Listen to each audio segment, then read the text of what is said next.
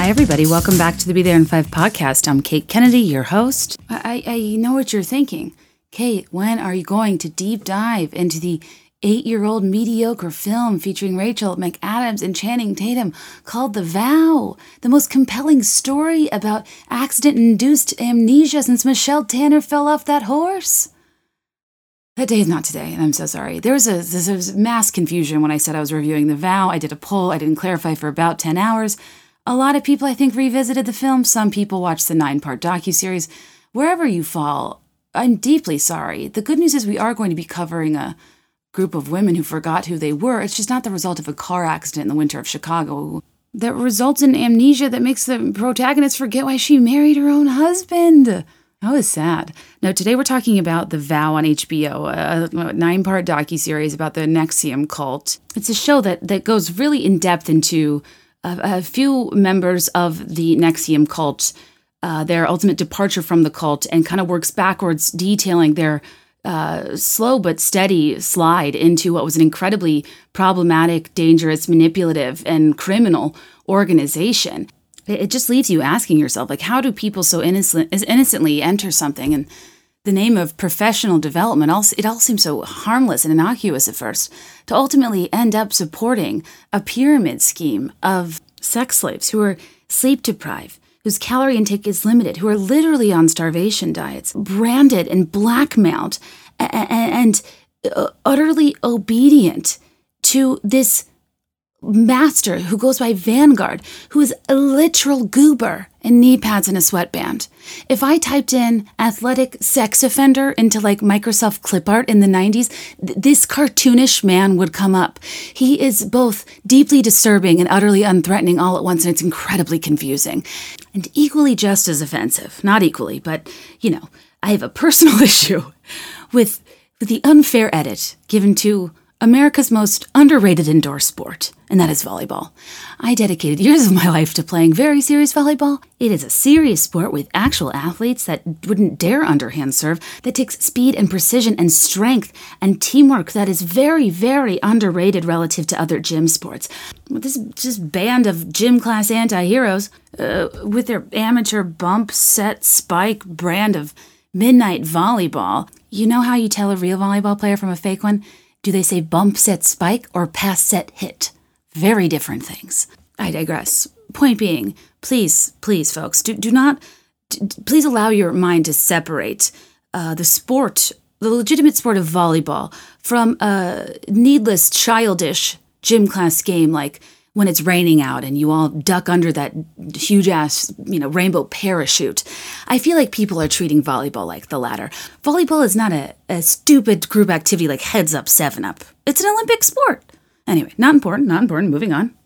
But you don't have to have seen it, because I think a lot of the info in the documentary it's not nothing that I could spoil or is something. I don't know how to explain it. I really enjoyed watching the documentary, but it wasn't revelatory in terms of juicy twists and turns. I think it was more so meant to mimic this slow and steady snowballing of how somebody would get sucked in to an organization like this. And it's kind of slow paced, and you probably know most of the highlights from news stories about NXIVM. So that said, I don't think you need to have watched the program to listen to this podcast, and I'll explain it the best I can, which is actually kind of hard because it's quite convoluted in nature, right? So I'm very self-conscious about this episode. I've reworked it a million times. I don't know how to do this right, but what I decided to do is when Kate Casey and I from Reality Life with Kate Casey, who I love and I've been on her show, we talked about The Vow for half of an episode we recorded a couple weeks ago. I had only seen half the show. And we have a really interesting conversation, but we also have a side conversation about the future of reality shows in Bravo, and it's just a kind of fun overall interview bonus episode that I was going to merge with some of my thoughts about The Vow, but then when I saw the remainder of the series, I realized that it overlaps with a lot of stuff I already talk about that I wanted to go deeper into. But her episode's really fun, and it's about other stuff too, and I didn't want to cut it down. But then I also realized, when I finished the series, I was I felt a little left hanging, because it's not really about the salacious details of the sex slavery for me. There could not be more content out there that explains NXIVM. But what I'm missing is the mind control piece, the neurolinguistic programming piece, the coercion piece. I do and I don't get how a person goes from A to Z in this sense. It's just such an extreme example. But I think there's common threads to extract that are used by other industries that are watchouts. And I just want to know, like, how do we not get sucked into these problematic things? How do we watch out for things that are cult-like? How does a person completely disassociate from their own identity and intuition and make decisions completely out of character? Like, what are the psychological, what's the psychological, like, warfare, manipulation, and specific tactics? What is being done here? Like, I didn't really understand how they got there, even though I could not have watched more hours about this. And I don't even know that I can really get to it, but I did a lot of research. And oddly, I started researching cults in the BITE model, that kind of explains the framework for cults, due to a separate reason over the weekend. And it was just kind of a funny convergence that I will tell you about. Now, if you listen to the podcast episode, It's the Big Berry Picking Energy for me, you know I'm no stranger to spending the first, 6 to 8 minutes of a podcast describing my feelings towards something via Venn diagram. So allow me to do that once more. Please stick with me. If you guys know, I talk about restrictive religious groups all the time. I'm borderline obsessed with the way humans with free will comply to the rigid standards of, like, an antiquated organization that, like, not only requires you to be there and you're not getting paid, they ask you to pay them. It's so often I look at a lot of, like, more conservative religious groups, and it's just like, I don't know, I'm a proud EpiPen carrier, but, like, sometimes I don't think these people know that they're not actually allergic to fun. Like, they could be living their life and doing what they want. And I'm just like, why are you here? I understand rituals and tradition and faith and all the stuff it means, but you guys get what I'm saying. I'm obsessed with organizations that literally place such harsh limitations on your life and hang salvation over your head for a series of promises that quite literally aren't provable in this life. And it's great to trust and have faith and blah, blah, blah and be a part of it. But I mean the type of places that, like, literally take over your life in a consuming way and, like, mandate your behavior, or you're withheld from, like, your important family and friend event. You know what I mean? Anyway, you guys know I'm obsessed with conservative religions. That's the left of the Venn diagram. You guys know on the right side of the Venn diagram, I'm obsessed with the bullshit of self-help. I think a lot of self-help is good. I love advice from a qualified professional. I love Brene Brown's PhD. You know what I don't love? Rachel Hollis's background in, like, having a website for event planning. I won't trivialize anybody's background who is using it to give qualified advice that doesn't put others in danger. My God, don't get it twisted. I have a lengthy background in vague marketing jobs that are deeply unimportant to society. So, therefore I don't give medical advice. But when you read Girl Stop Apologizing and it says, you choose your thoughts, and there isn't one thing running through your mind that you don't allow to be there, I'm like, well, that kind of undermines the entire point of paying attention to one's mental health and acknowledging we can't always have full control of the thoughts that run through our mind because of, I don't know, family history, brain chemistry, trauma, abuse, biological factors, life experience. I mean, what? Those are the things that drive me crazy. When Rachel Hollis tells me in, like, Girl Wash Your Face or something, like, interrupt anxiety with gratitude. I'm like, hang on, I have CVS on the line. I am canceling my prescription. I just bought a gratitude journal and my panic disorder is cured. Like, no. There's such a stigma surrounding mental health and people have so much trouble getting help as it is. And it's so easy to blame oneself for their thinking, their mood, their behavior, their problems, when there's often many medical reasons, treatments, and tools and cognitive behavioral therapies that can help people maximize the hand they've been dealt without shame. So when self-help gurus write books and do seminars and charge people fortunes and get them sucked into their web of content for a bunch of people that I think are likely dealing with pretty common mental health issues but not taking them seriously enough and trying to cure them through a Girl Boss webinar, I get really upset and I think it's dangerous. If you broke a bone, would you go see Tony Robbins? No. If you're feeling depressed or anxious, for the love of God, don't go see Tony Robbins. We go see Tony Robbins when we want to pay $3,000 to have a large grown man yell in our face about being sexually assaulted. So, watch I Am Not Your Guru on Netflix for more.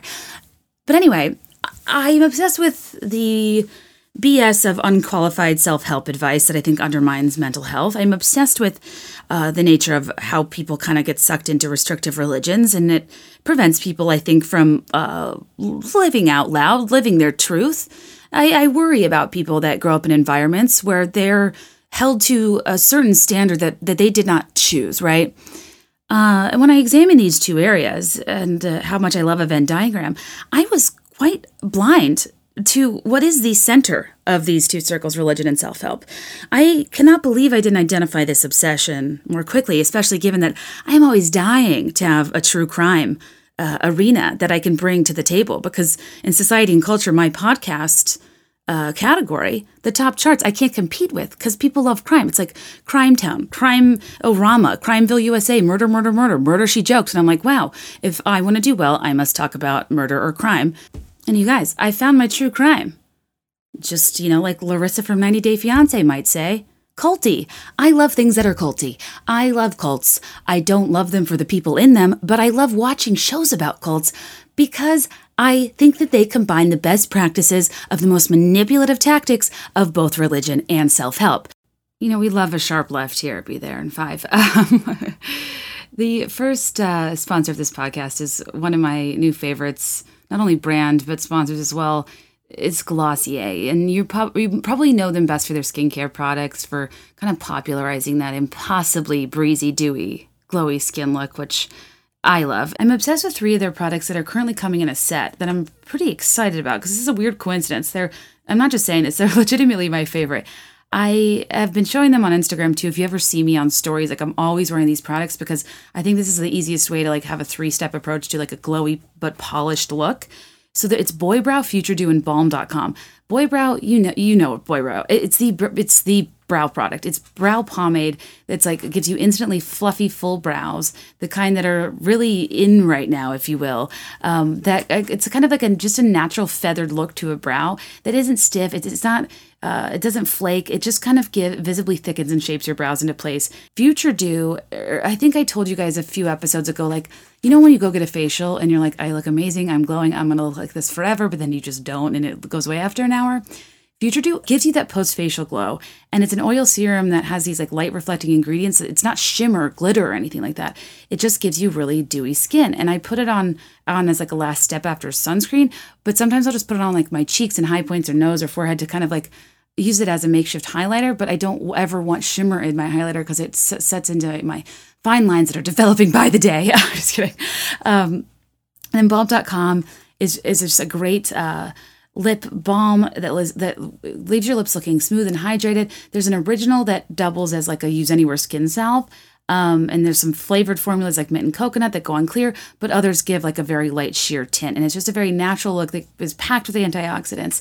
Stay hydrated. And the 3 of these together kind of have become my honestly routine staples. So if you want to try the entire set, Boy Brow and Future Dew and Balm.com, you can visit glossier.com/podcast/BeThereIn5.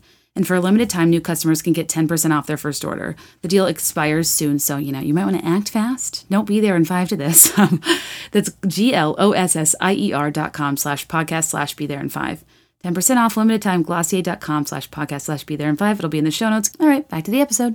We've got rituals. We've got creepy, charismatic leaders. We've got some alleged divine theology or philosophy that you can only access through this specific organization, often for payment, often with a major financial burden on its members. We have an insular structure and a level of manufactured ecstasy that seems to come from whatever these beliefs do for people. We've got sashes. We have, industries, organizations that attempt to attract those who are suffering. Under the guise of helping them, they have also the ability to abuse power and manipulate your weakness by selling you false hope. On that note, I'd add a third bubble here that is MLMs, right? There's a theme here of telling people they're meant for more, they should want for more, they need more, they are not enough, they are missing something. And in the reinforcement of the things that they already know they are missing, and then create a cycle, a pathway of continuously upholding this impossible idea of a thing they are looking for, of this thing they are missing. And in magnifying this thing they are missing and making it the focal point, the person begins to obsess about that thing's absence from their life in a way that they wouldn't if it wasn't being constantly talked about and focused on and reinforced. We have the destruction of one's self-esteem to make a person wholly dependent on, perhaps addicted to, this self-help group, this religion, this organization that alleges the only answer to their problems is to go deeper, further, to pay more, to pray more, to be more involved, to get to the next level, to get to the temple, whatever it is. Like there's so many similarities in how there are extremities in both self-help and religion, just as there are neutral grounds in self-help and religion that legitimately do help people. I think faith, I think fellowship, I think community, I think reading literature, I think listening to licensed professionals, credentialed advice, legitimate pastors and theologians and members of faith that have good intentions. My God, of course that is all there. But we also have the extremes, and the extremes have the ability to abuse their power over vulnerable people looking for more, who are suffering, who are seeking what is missing in their life. And they reinforce those insecurities by promising that they can guarantee something that is abstract in nature and unprovable and intangible, and perhaps not even in this life. When you take abstract concepts that are not static human experiences or destinations in nature, like happiness or success, or in the church's case, salvation, when you hang these abstract hopes over people's heads that you claim you have the answer to, the secret to, you hold the keys to, your path is the journey to that destination. When you suggest that your program, your organization, your methodology is what's missing between where the person is and where they ultimately want to be, and provide them the false hope that where they want to be is actually realistic and attainable and provable within their circumstances, they will forever chase that thing. Put more money, more time, more energy, recruit people into that thing. They will believe so deeply in the idea of something, but more so than the ideal or destination or state of being that you're working toward. You'll believe so deeply that you are flawed, you are unworthy, you are broken, because these people are in the business of broken people. Because people who are doing great don't need their services. More so self-help than religion. Somebody who's doing fine is not going to dump a lot of time, money, energy, and recruit other people for a program. Somebody whose self-esteem has been detonated does. And they create systems and pathways and programs to reinforce insecurities, to magnify the absence of what you should be doing or having or what you're capable of in your life, to make sure you're consistently shamed and made aware of your shortcomings in an effort to keep you in a system that's never going to get you what you want, but you reach a point where you've sunk in too much time and energy to go back. It's like a bridge where every board you step, it breaks and you can't turn around. This is how self-help programs get you. This is how MLMs get you. This is how cult-like extremist religions get you. Every element of your life and community is so enveloped in this one thing, you shed your personal identity for the cult identity. And when I say cult, I think it can apply to so many things besides cults, because there's the literal definition of a cult, and then there's the highly stigmatized colloquial version of cult that we associate with, like the Rajneeshis in Wild Wild Country, even though I think a head-to-toe maroon look is fierce as hell. That documentary was alarming. The Branch Davidians in Waco, alarming. The Heaven's Gate, alarming. Obviously NXIVM, alarming. These things are not desirable by any stretch. But when you look at the characteristics of a cult, by definition, when you look at the BITE model, a lot of things are super culty. And I think that's really interesting, because we've all been a part of something that slowly but surely indoctrinated us into believing we had to do or say or be this sort of thing without realizing it. And typically the great part about not being an official cult is, at will, the ability to leave, not taking too much of your time or money where it's irreparable. But in many cases, I think these things are really slippery slopes. And when you think about cults, no one joins a cult. Nobody literally is like, I'm going to join a cult. No, they slowly slide into an organization that they really think is virtuous and they really think is going to help them, and don't realize what's really going on till they're in way too deep. And I'm kind of obsessed with this concept of any of us kind of unknowingly sliding into something that we don't ultimately know is hugely problematic. And it kind of speaks to how it's difficult for members of certain, churches or denominations to overlook all of the faults of the organization in favor of of their version or the one they know or their traditions and comfort that they find within it. This is something I struggle with in the Catholic Church because I feel like a hypocrite because I take comfort in my traditions. I like to go on occasion. I find it meditative. I got married in a church. I'm not really religious anymore, but I find myself able to compartmentalize all the wrongdoings of the priests, even though I think they're abhorrent and it keep me up at night and I'm furious. But I've stepped into a church since then. Why is that? So when I see cults and people like these problematic, charismatic, manipulative leaders doing all these awful things to people, I'm like, how would somebody ever turn a blind eye or step foot? And I'm like, well, we all do that all the time in different ways. We chalk things up to a few bad apples and press forward. It's really interesting to me, and I think that more so than covering like the juicy sex scandal details or the dietary restrictions or the Alison Mack of it all, there's a lot of interesting layers to this. But I think for me, what I find most interesting is like the art of brainwashing, the science of the psychology of brainwashing, the subtle things that they did to people in these intensive ESP courses that people didn't notice. Like, I'm interested in the BITE model. It's an acronym for the elements of behavioral, informational, thought, and emotional control that are typically signs that you are part of an organization that could be considered a cult. I want to highlight that I think we've all been parts of things that fall into a lot of these categories. Now, it might be easier than you think. My desire isn't necessarily to empathize with like a Sarah or a Mark, the key characters, though I stand Bonnie. I think like she really went with her intuition and she was really the brave one in all of this. I don't know, you guys. I think that I struggle because a lot of the coverage is like the what, the what it was, what it meant, what happened, blah, blah, blah. And that's interesting too, but you can watch the show for that. I'm kind of almost more interested in like the how. How does this happen? Can we as humans identify with these people that somehow got themselves involved in this? Like, should we believe for a second that they weren't, wholly complicit and criminal in their own right, or are they victims? I side at the victim piece hugely because I think that this isn't as hard as it looks. And when it's presented as this like monstrosity of an organization, you're kind of like, why were you complicit with that? It just seems so wrong, and it is. And the recruiting of people into the sex slavery, I mean, don't even get me started. There's criminal activity on criminal activity, and this is the problem with pyramid schemes. But anyway, guys, I guess my point is, I don't know if this will be like the recap show you wanted, but I do want to go into some different elements that I find fascinating. And the irony is just so not lost on me that I'm a person talking to people about how you shouldn't listen to people, but like my life hinges upon you listening to me. And I just hope you always know, like, I want to keep you company. I don't want to tell you to live your life because I can't, because no one can.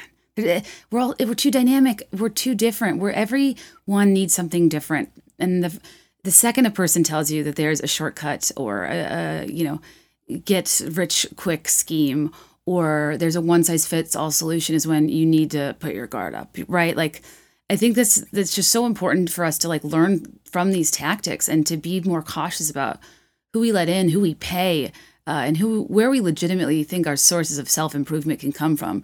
To me, it really is more of a function of compounded experiences that we kind of cater to our own lives because we all need different things.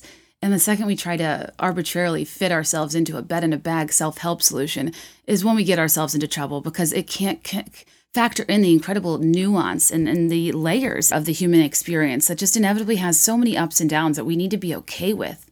Other people are in pain, like everyone's suffering, like life is not easy. And I think we got to normalize that first before we normalize soaring, flying, there's not a star in heaven that we can't reach mentalities that MLMs and self-help programs seem to be selling to us that make us think we're falling short, as if we need more reason to feel insecure. You know what I mean? Be careful of who you trust, right? Anyway, guys, on that note, small ad break. You know who you can trust? Mental health professionals. BetterHelp is a really cool company that matches you with a licensed board-accredited counselor or therapist and allows you to get online counseling or therapy from the comfort of your grand millennial couch, if you so wish. It's an online therapy service that, from the comfort of your own home, without the intimidation of a waiting room or, my God, can you imagine having to call around? I hate talking on the phone. You can avoid all of that discomfort that kind of prevents people, I think, oftentimes from really starting up with therapy or counseling. And BetterHelp, they facilitate great therapeutic matches, so it's easy and free to change counselors if needed, which is huge too, because if you don't vibe with somebody, it's like you're starting from scratch to change therapists, and it becomes a whole thing. And this is so much more convenient than traditional offline counseling. It's more affordable than traditional offline counseling. And they have specialists in truly so many different fields, from anxiety, stress, depression, relationships, sleeping, trauma, anger, LGBTQ matters, family conflict, grief, self-esteem. Anything you share is confidential.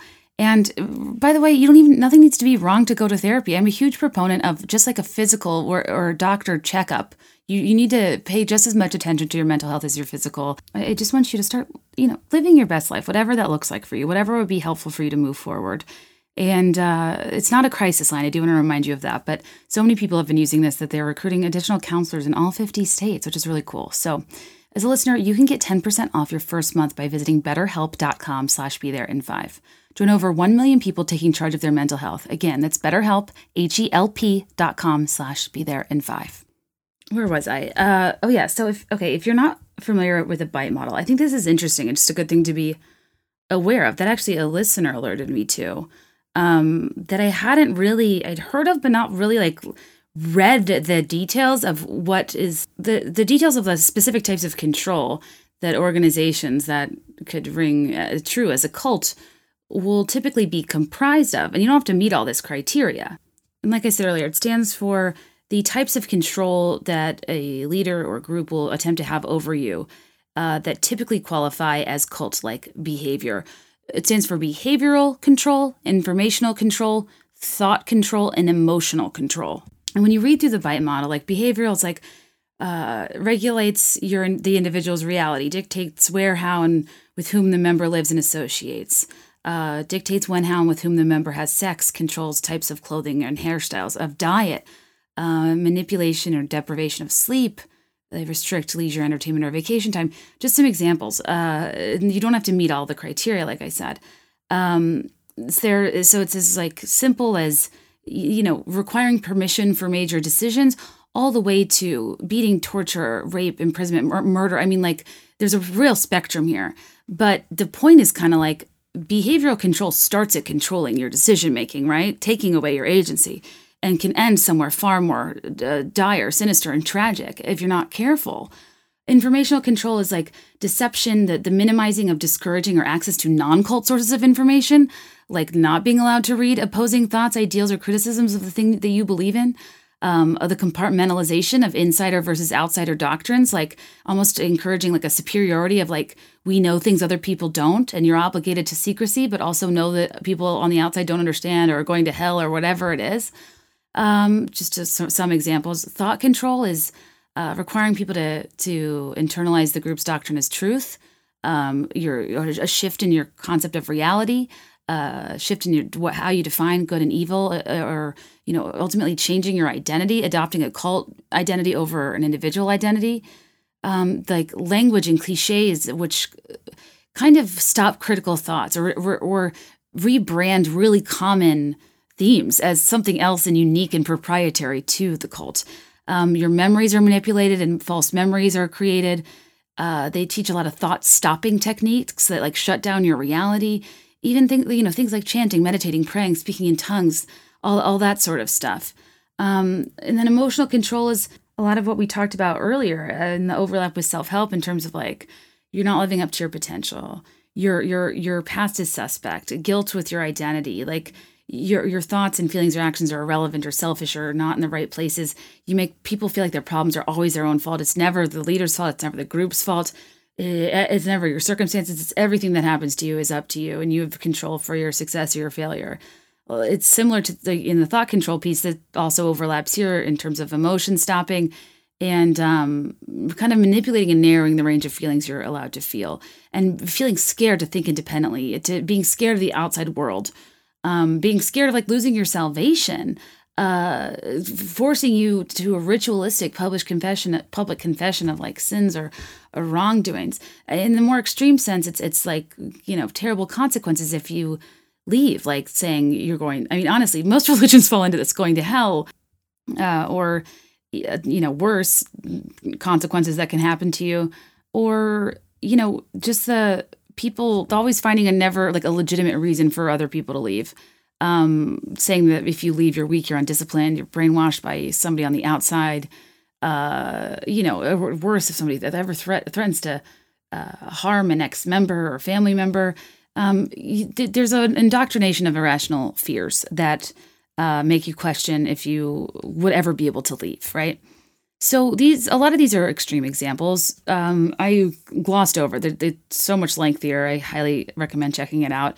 But what's so interesting is that its darkest, like cult-tastic, violations of human rights, of abuses of power, flagrant, emotional and physical traumas people endure. It's truly awful.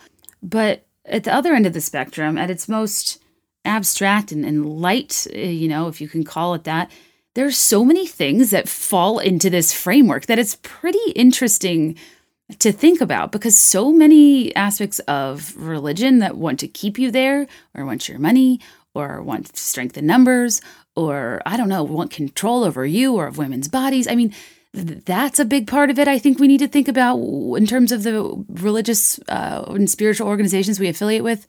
But beyond that, I was hanging out with friends the other night, and we're talking about the vow, and NLP, neuro-linguistic programming, was brought up. And one of our friends was like, I kind of was part of a cult. I was in a fraternity. It meets a lot of the criteria. And I was like, huh? And then when I went back and revisited the BITE model, I was like, oh, okie doke.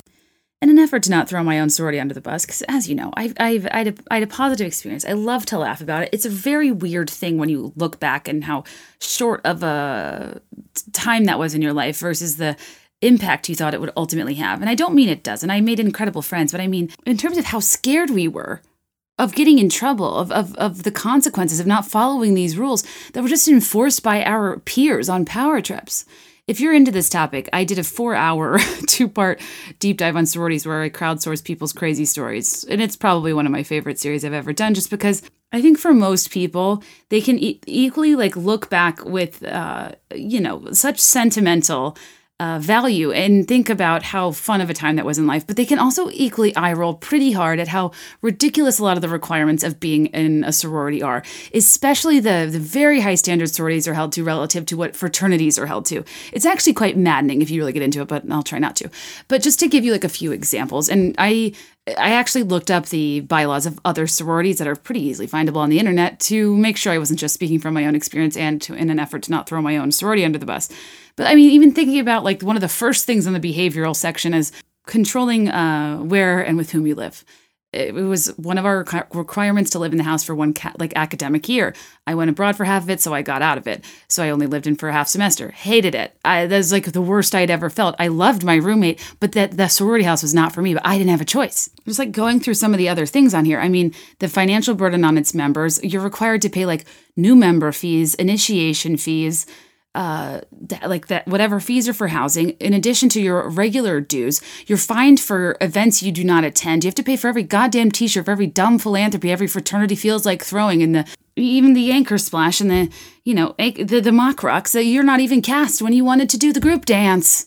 You get scathing emails for not spending your time and not taking time away from your studies to go to a Derby Days event. Meanwhile, you're fined if you don't go if you had to study or you had to work. All the while, you have to be in good academic standing to even be eligible to be a member. And every meeting, I kid you not, one of the aspects of the BITE model of the emotional control, I believe, is the public confession of sins, or the shame or public humiliation of wrongdoing. Before every chapter meeting, somebody stood up and read out loud the people on bad academic standing.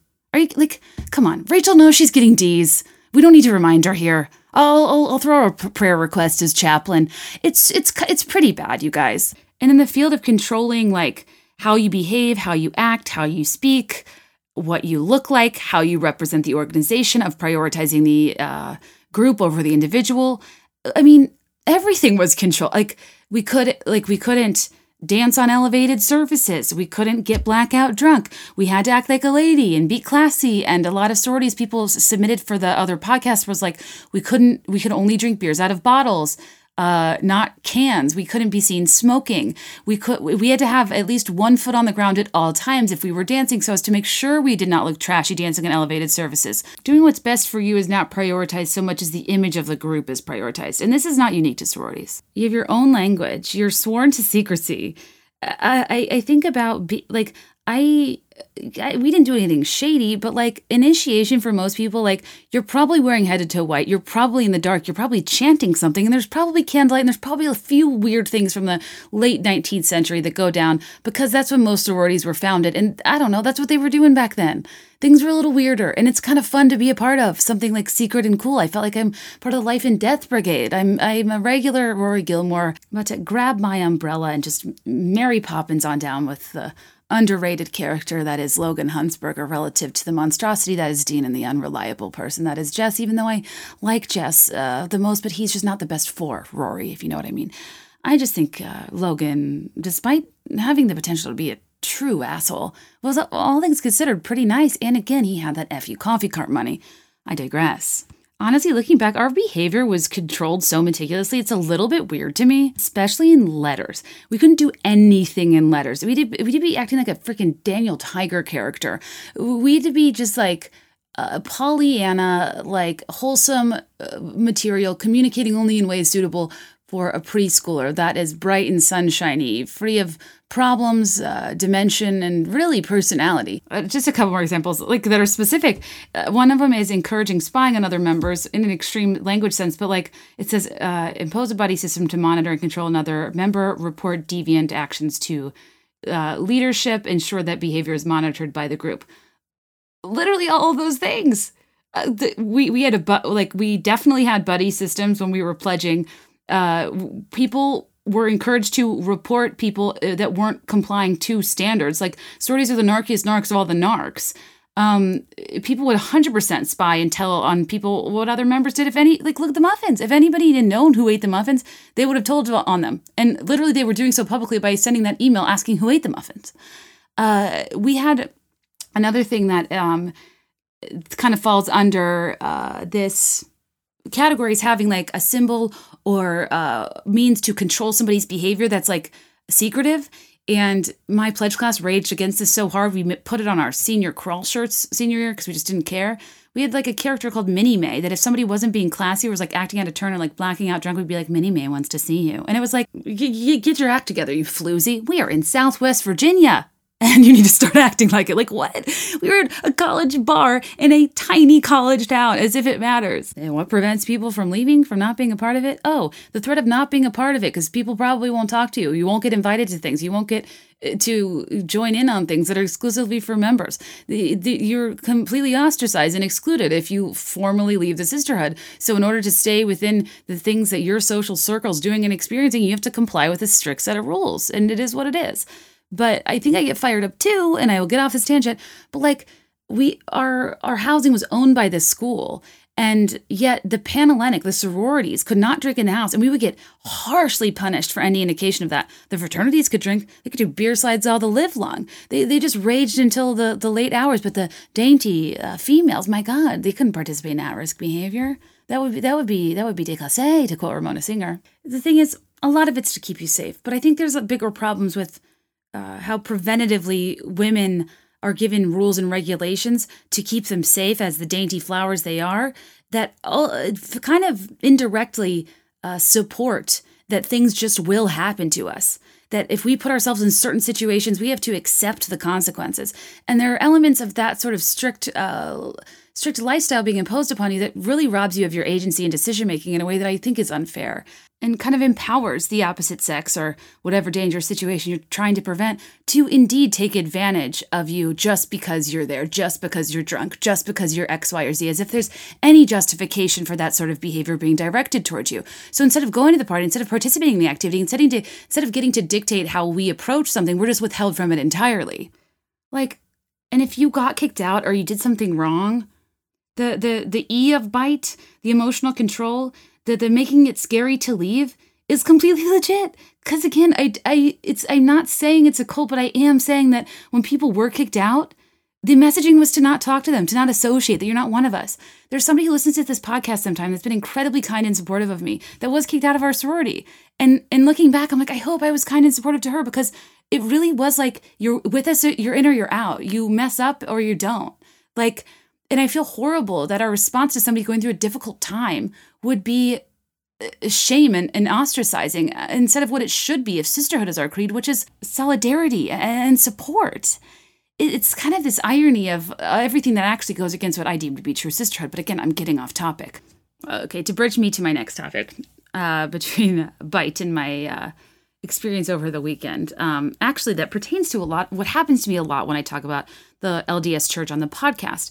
And it's a realization I didn't have until I understood this model more, because these sorts of behaviors, while collectively result in what you'd call a cult, individually, categorically, are ways people control people, which is what a lot of churches, religions, organizations try to do. And it is what it is. And I didn't make up the framework. But one of these things does apply to both my sorority and I believe what happens to people in the LDS Church, which is why I get such bizarre feedback from people. So, okay, long story short, something I always thought was funny is that when I pledged the sorority, they told us like a lot of this secret information has never been written down. It's only been passed down. It's only verbal.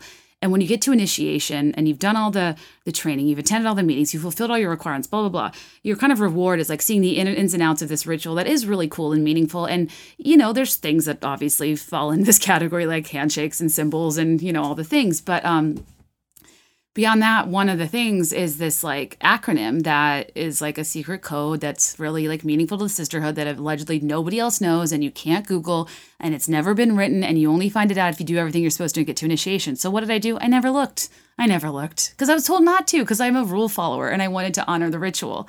I told this to Greg. I was like, yeah, it's whatever. We have this like secret code. Like nobody knows what it means. I can't tell you. I'm so sorry. You're not a sister, but like it's really special. This was like years after I graduated. Like at least a couple years. I don't remember.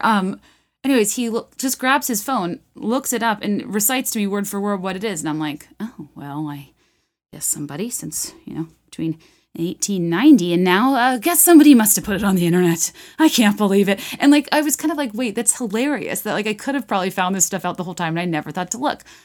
Not really similarly, but something I learned about the LDS Church, that again, not every parish or ward, rather, not every bishop, but so as we've talked about, you have to get a temple recommend to be able to go to the temple where some of the for lack of a better term, like rituals are performed, the sacred activities. The chapels are where the church services are. The temples are where like weddings occur, baptisms of the living and dead, endowments, like all of the important, super secret, exciting things, I guess, that they withhold from members until you're old enough, you're married, and you're a full tithe member, and you pass a certain set of requirements that are called a temple recommend. And your bishop regularly like interviews you, maybe it's annually, and there's a series of questions that make you eligible for a temple recommend. One of these questions is, do you participate, or I guess I'll just read it. I don't want to mince words. It's the seventh question. It's on churchofjesuschrist.org. Do you support or promote any teachings, practices, or doctrine contrary to those of the Church of Jesus Christ of Latter-day Saints? Number 10, as we talked about 3 weeks ago, are you a full tithe payer? The ex-Mormon Kira I interviewed on my podcast, who I love. That's on Patreon. She talked about how her mom couldn't come to her wedding because she wasn't a full tithe payer and she was a smoker. So yeah, anyways, these are the questions asked that allow you to get a temple recommend. One of them is, do you obey the law of chastity? I mean, they go in there, and apparently people feel uncomfortable lying, which is very different than the youth groups I grew up in. But anyway, I say that because this was a really interesting learning for me, because whenever I talk about the LDS Church on the podcast, I get messages and emails from Mormons saying stuff like in their commentary. I'm always like, I didn't say that. Like, I didn't say that at all. Like, I'm always a feeling of like I'm crazy because they're suggesting I said or did something contrary to their doctrine or beliefs that I didn't if they actually listened. And it's kind of always bothered me, and it always happens. And when I saw that, I was like, oh, I don't know this for a fact, but there's part of me that wonders if some of the more devout members that feel so compelled to reach out and to send me videos from General Conference and like scripture, if when they see I'm talking about their church, they can't listen, because then they can't honestly look a bishop in the eye and say they haven't been participating or rather supporting or promoting any teachings, practices, or doctrines contrary to those of the Church of Jesus Christ of Latter-day Saints, because I'm technically saying stuff about their doctrine that I disagree with, and it's contrary.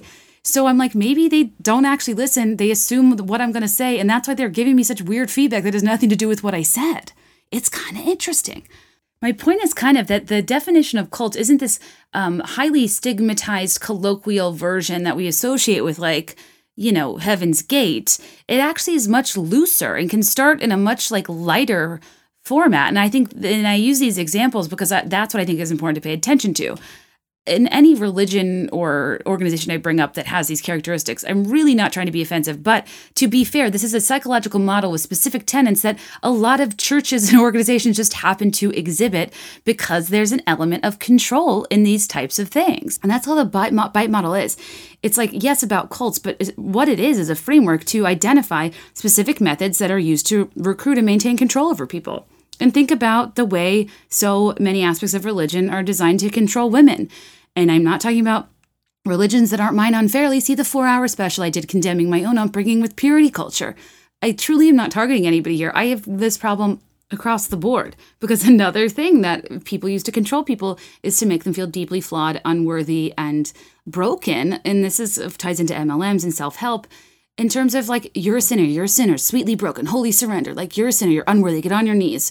You need to, penance, forgiveness. Like, so much of religion is just like, makes you feel awful and reminds you that like you're unworthy, and it like kind of tears you down no matter what. You're told until the day you die you will be a sinner. And it's this interesting thing of like you're assumed a sinner by default just because of how, the nature of Christianity, at least, which fine.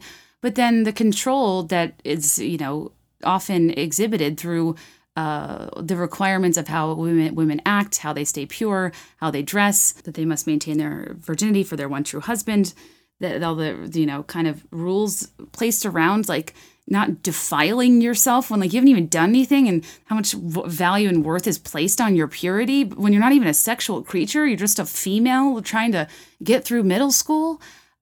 These are things that like are designed to control the way you think and act and behave in accordance with your religion. For some people, faith is a primary tenet of how they operate. For others, it's not, and they want their own decision-making ability.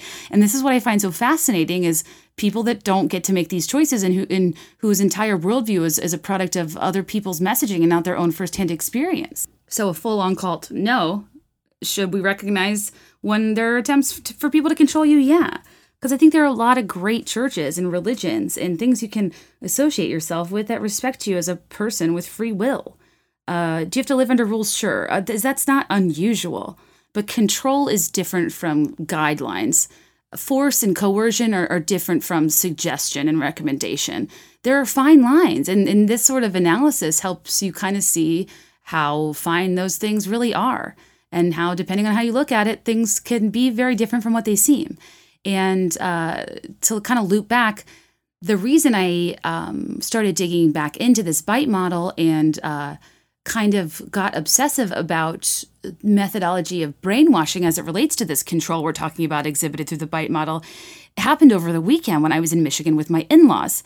Long story short, I talked about this on Instagram and I promised you I'd follow up with you. There's no like big punchline or the story is less about something definitive and more of like a means to an end that just kind of ties in. But so in the fall, we go on a trip like, to somewhere with foliage, go wine tasting with my in-laws. It's so much fun. And my husband has 3 sisters and they're amazing. And we have like the best time, just like wine tasting, playing games, whatever. So this house, we were staying on a lake, and across the lake, we got there like at night, and there was this huge like white house that had a really unusual architecture, almost was like Spanish mission style. It was very large, but it didn't look like a home. It had a big cross on it. It kind of had this like weird facade that I wish I understood architecture to tell you what it looked like, but it just was not typical for the area, and it did not look like a home. We kind of were like interested in this house. It's very like Callaway mansion across the lake, and It Takes Two, when they thought Clarice Kensington was a ghost with her cucumber eyes, her white face mask, and the towel on her head.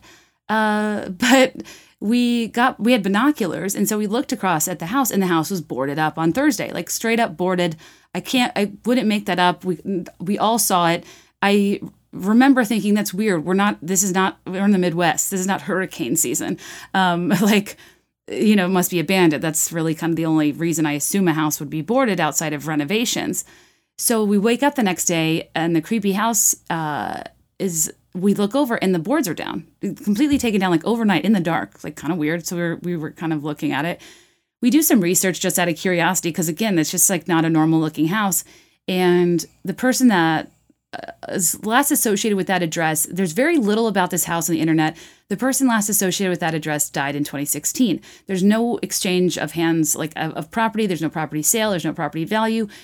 The real estate sites, the tax assessment sites, everything. There's very little to no trace of this property on the internet. That's hard to figure out if it's like actually a home or affiliated with a church or whatever. So we're just like having fun and getting suspicious. But again, we kind of thought it was abandoned outside of the boards being taken down.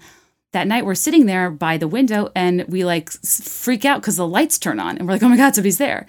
We don't like see any activity or shadows, but different lights in different rooms go on and off. At one point, Greg's mom is talking about this like one tower area, and as she's talking about the tower, the light goes on the tower. We all like freak out. It was kind of just a fun thing where we were probably being dramatic, but it was kind of spooky. And we really couldn't find out much about it, except Greg's sister could figure out the address by looking at the satellite, because there was no Google Street View. Also a little bit weird.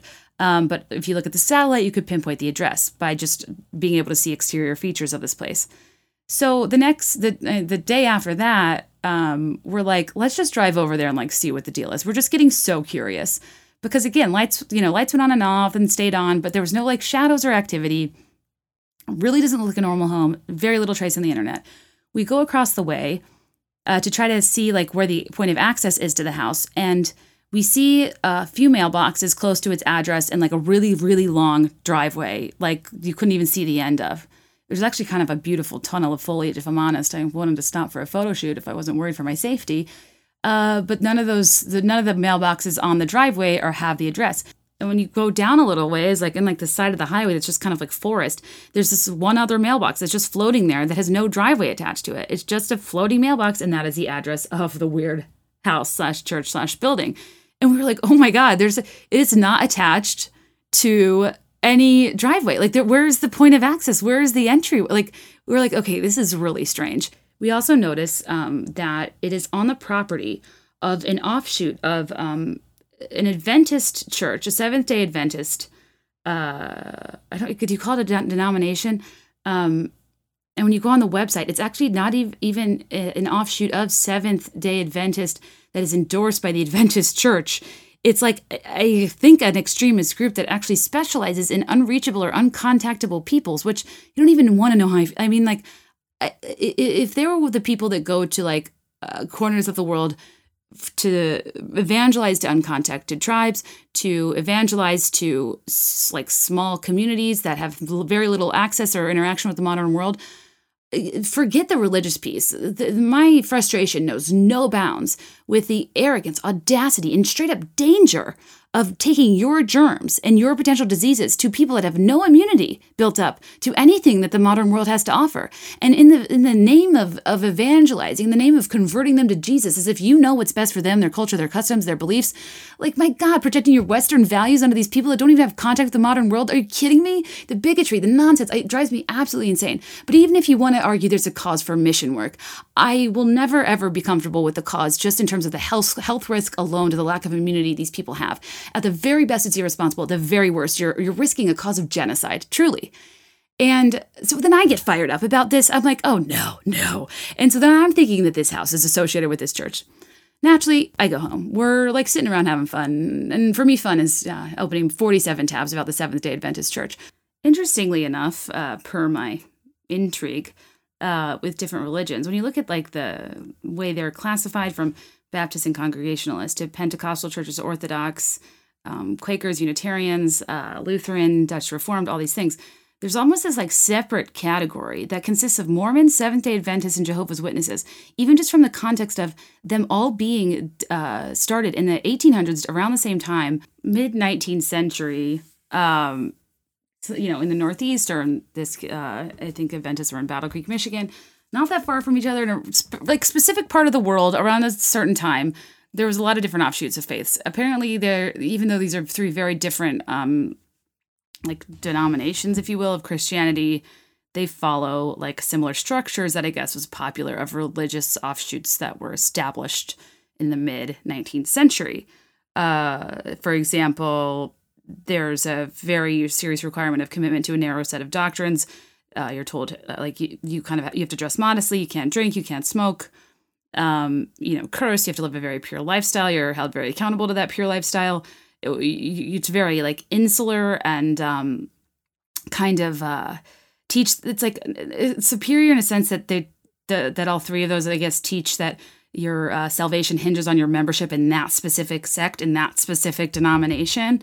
But they depart from a lot of the main teachings and followings of, other Christian denominations. And in this time in the mid-19th century, developed, had different disciples, prophets, whatever you want to call them, people develop outside extra biblical scripture that they now still follow in modern day, that is outside of what other Christians adhere to. So then, of course, I'm interested. I'm on board. I'm like, oh, I don't know much about Seventh-day Adventists. I don't know any besides Ben Carson or Elaine Kim's mom and Gilmore Girls. I start to deep dive. What do I find? I have cults on the brain. We've been watching The Vow. We think this house is creepy. It's on the property of an extremist sector of Seventh-day Adventism that doesn't even endorse that sector, and they have to say so on their website, which is just a little bit weird. And then I come to find out an extremist offshoot of Seventh-day Adventists was a group called the Branch Davidians, led by David Koresh, is that how you say his last name? Who thought he was the final prophet of Seventh-day Adventists, who started this Branch Davidian sect that you might be familiar with because of the miniseries Waco, because of the 4 documentaries, Madman or Messiah. There's one called The Rules of Engagement. I don't know. There's a lot of stuff about this Waco siege. It's there's some weird linkage to Timothy McVeigh citing it as the motivation for the Oklahoma City bombing. It's kind of a weird cult situation that is embedded in pop culture that I was aware of. It's so dark, and it's worth looking into. But I had no idea that it was an offshoot of Seventh-day Adventists church. To be fair, an offshoot is an offshoot. I would not claim so many extremist sectors of, more fundamentalist, Pentecostal, evangelical, forms of Christianity that do things that I've never grown up nor agreed with practicing. So you can't really say these things are the same, but of course it kind of is a weird connection where my mind is sees the house, sees Adventist, sees the comparison to it being around the time and having similar tenets to what created Mormonism. And Mormonism has extreme offshoots and, people that practice polygamy and stuff, just like Christians have offshoots that speak in tongues, just like Adventists have this Waco dude. We all have our problems. But it just was an interesting coincidence given where the house was. Anyway, I spent all this time doing this research. I'm fascinated. I'm going deep on Seventh-day Adventists. I learned a lot. Not the time, not the place. But what I should have done the whole time is ask the Beths. Am I hesitant to use that name because we're talking about cults? Absolutely, and more on that later. But all that means is it's just people in the Facebook group have called listeners or a way to identify people because of, my handle and the podcast name without spaces is Beth Aaron 5, and people always call me Beth, and I just think it's funny that people think that's my name. Anyway, so the last night I was there about this house after doing all this research and being so sure it's a Seventh-day Adventist cult, I asked the Beths. And within 5 minutes on Instagram, I hear from a private investigator and an architectural historian that are oh, I'll figure it out. I'll let you know. And within 5 minutes, they report back. I also hear from another person who used to live in the area, recognized the house, and was oh, a huge part of this community, well, really all over the state. There's a huge Seventh-day Adventist presence, very different levels of extremities and differences in restrictive lifestyles. But this person had seen this house before and noticed that it didn't know what it was, always thought it was kind of weird, and also had noticed that it was boarded on and off throughout the year. And then she specifically said she couldn't pick up on a pattern of why it would or would not be boarded at a given time. And I was okay, there's some validation by a local that also agrees this is weird, but funny that they also don't know what it is. But the kind of joke of it all is it ends up actually not being associated with the Adventists, but it still has a weird tie to a church, but just not that one that it was on the property next to. Anyways, this is not even that important, but whatever.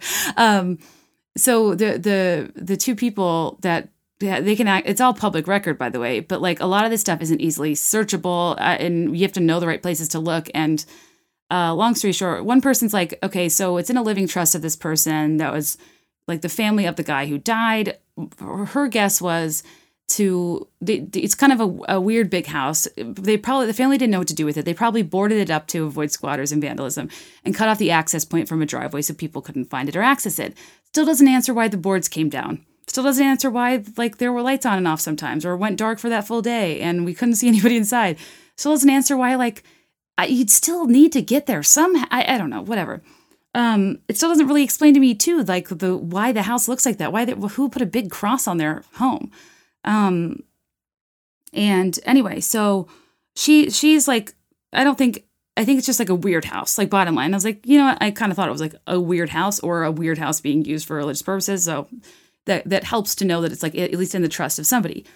The other person's like, okay, so I pull property records like constantly for a living. I've literally never ever seen somebody take out a mortgage from a place that was not like a bank or a credit union, but the family that has like different properties associated with this place has took out a loan for their like mortgage from a church, but it's not the church I thought it was. It's some random non-denominational church that literally loaned them the money for the guy whose name is attached to this house for like the property next to it.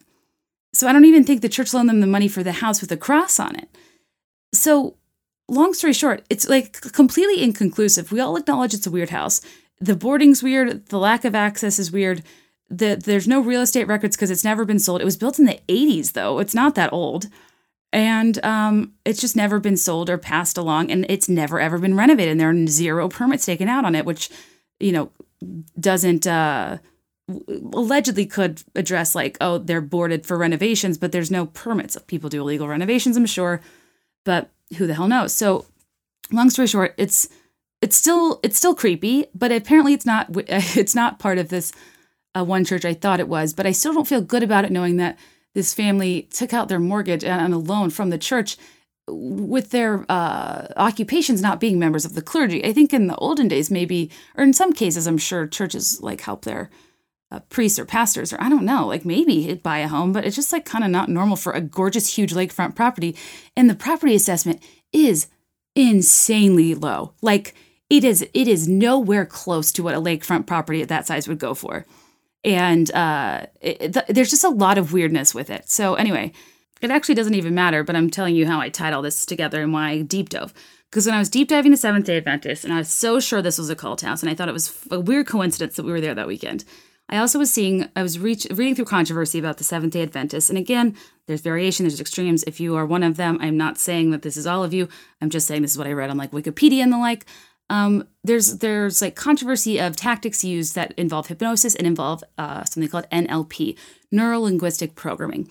This is something that is used openly by people like Tony Robbins, who calls it the secret to his success, but is also used by people like Keith Raniere and Nancy Salzman to essentially manipulate, brainwash, and mind control people into convincing them to join their professional development organization that eventually turned into a really problematic sex cult.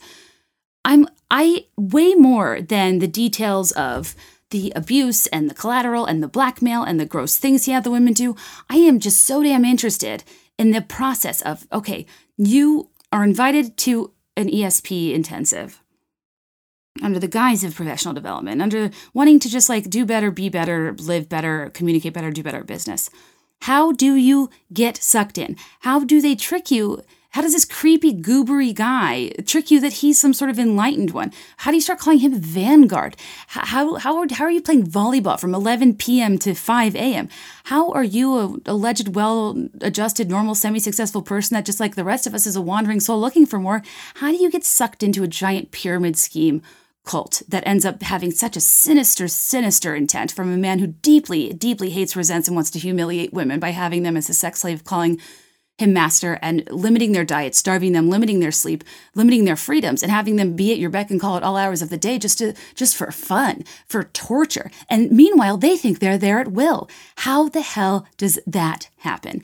So then, weirdly, I kind of was like researching a lot about this NLP and hypnosis, and then when the Vow finale came out, it was kind of this interesting intersection of like, wow, just as I was kind of like, this seems like all of my interests, religion, self-help gurus, and cults. Literally, NLP, neuro-linguistic programming, is used by religions, cults, and self-help gurus and personal and like improvement types of programs. And I just think it's really interesting that it's not just my anecdotal through line of the types of behaviors I see exhibited. Literally, the methodology, the scientific, psychological approach to control is the same tactic that's hugely controversial. I'll explain a little bit about NLP and mind control and the tactics, and I might go into detail that could be a little bit boring, but I think it's worth visiting because I don't know if I know people have covered this at length, but I just probably haven't listened. And again, I'm sorry for telling that Michigan story. I feel like it was irrelevant, but anyway, I promised you I'd follow up. And something's still weird, right? I just don't know. Please don't ask me for the address and to look. Like, literally the people that would know what's up, like there's information I'm not telling you because I don't know. I feel like a little bit weird about revealing too much about it, but it's nothing like really that solvable. I just think there's a lot of creepy places that were probably bought under mysterious circumstances. And if I can get to the bottom of it, I want to. But unfortunately, when it's the properties never exchanged hands or really had to be involved with much publicly, and even the locals think it's weird, there's not like a ton I can do. But okay, back to mind control. Now for a quick ad break, now that we're an hour in. And you're going to want to listen to this because they have something good to offer. This episode is sponsored by ButcherBox. It's kind of crazy how close we are to Thanksgiving, to think about how far we've made it into 2020. And I honestly must say that like it just would be so 2020 for there to be like no turkeys, to run out of turkeys. Something happened with the turkeys and you can't get one. And it's just me in my home, just like stabbing away with a fork at some deli meat. I don't want that for my life or yours. And I just don't know with the limitations of grocery stores in stock what the turkey stitch is going to be. Today's sponsor, ButcherBox, this Thanksgiving is going to give you something to be extra grateful for, which I will tell you shortly. But first, as you know, ButcherBox is a curated selection of high-quality meat that's delivered to your door. It's free of antibiotics and added hormones. Each box is 9 to 11 pounds of meat. There's enough for 24 individual meals. And it's packed fresh, shipped frozen, and vacuum sealed, so it stays that way. I just got my box. This month I got lobster, I got ribeye, I got a tri-tip steak. We make a lot of meat. We love to sous vide. We do steak Sundays. It's like a no-brainer for us because not only do we love being able to support these ethical farms that treat the animals well and that have 100% grass-fed and finished beef, free-range organic chicken, heritage pork, wild-caught Alaskan salmon, and the like. It also is really convenient to get shipped right to our door. And it's a really affordable and convenient way to get healthy and humanely raised meat for just $6 a meal. But this Thanksgiving, what's different this time, ButcherBox is offering new members a turkey for free in their first box. This is an entire turkey for free in your first box. That is so cool. So if you want to have a memorable Thanksgiving, no matter where you are, who you're with, or what you're fighting about, I'll feel a lot less chicken walking into my Thanksgiving scenario if I know I have a big turkey waiting for me. And if you want an entire turkey for free in first box, go to butcherbox.com/BeThereIn5. That's butcherbox.com/BeThereIn5 for new members to get a free turkey for free in their first box. Butcherbox.com/BeThereIn5. While we're here, I want to thank another one of our sponsors. Thank you guys for allowing me to, get paid for this wonderful job that I love so much by these incredible sponsors. The next one is Rothy's. I love Rothy's. We've worked with them for a while. They want you to get cozy this fall with comfortable, washable, and sustainable products. They have stylish, sustainable shoes and bags that are carefully crafted with eco-friendly materials. And as I've told you before, I think this is the coolest thing ever. They're made from repurposed plastic water bottles and marine plastic. What's crazy about Rothy's is they have this, I don't even know how, but they're so comfortable. They have zero break-in period thanks to their seamlessly knit-to-shape design. I love a loafer, but I have a lot of trouble with my heel. I always get really bad blisters, as I've told you, so I need padded socks or to buy heel cushions. But Rothy's have no break-in period, and it's kind of crazy and hard to believe unless you try it. Come for the sustainability and the shoe made out of recycled plastic. Stay for the comfort. Their best-selling shoe, the Point in black, has over 3,000 near-perfect reviews, and their newest styles include brand new bags, masks, which is great, and the return of their best-selling merino wool shoes made from a blend of their signature sustainable thread and their softest material ever. They have so many colors, prints, patterns, and styles. A lot of them rotate seasonally, so it's good to check back. They have pointed, loafers, sneakers, Chelsea boots, kids' shoes, so many different options. Health Magazine called it the most comfortable shoe on earth. That is not hyperbolic nonsense. That is just the truth. Vogue said they're a personal obsession. They have free shipping and free returns, and they are fully machine washable. So every time they need a refresh, you can just toss them in the washing machine. Rothy's, it's just a great company. They've been a great partner from start to finish. They prioritize sustainability in manufacturing every step of the way. And I hope you will check out all the amazing shoes and bags available right now at rothys.com/BeThereIn5. That's rothys.com, rothys.com/BeThereIn5, where style and sustainability meet to create your new favorites. Head to rothys.com/BeThereIn5 today. Okay, so how do we go from 0 to 60?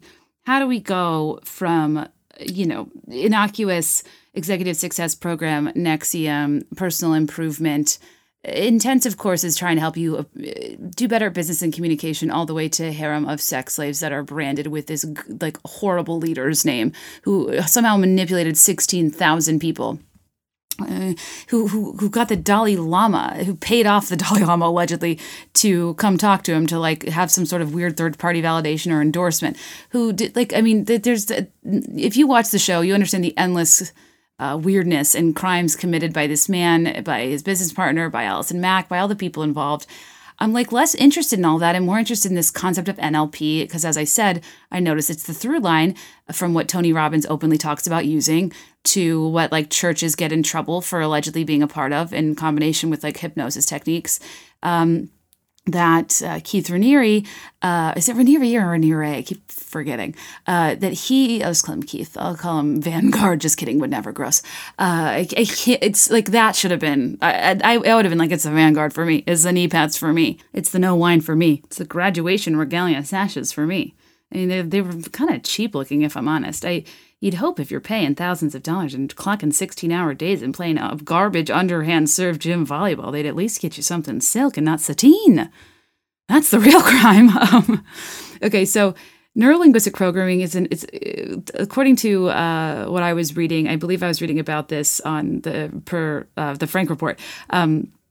It's an obscure pseudoscientific approach to communication and personal development.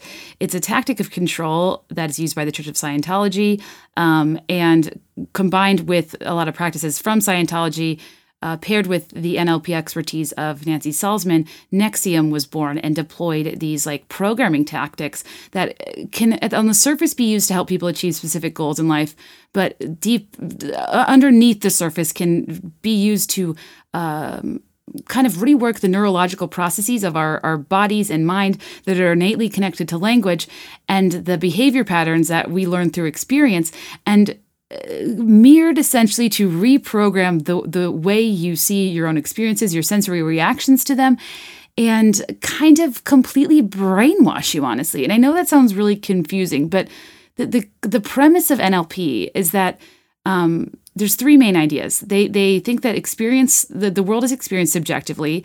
This subjectivity is experiential and sensory based, and that this behavior can be described, understood, and modified through sense-based subjective representations. And I know that doesn't sound like it makes a lot of sense, but I'll explain. The essence of it, it sounds complicated, but when you break it down, you can kind of understand it. But it operates under this concept that everything that happens to a person is subjective, and so you can relearn your experiences. You can adjust the sensory stimuli you have to experience, the way you respond to experiences. You can essentially manipulate the truth, your truth, and kind of basically get brainwashed to reprogram and condition your brain to have this level of subjectivity that completely eradicates your concept of reality. And it's done through this technique I'll explain called mirroring and modeling.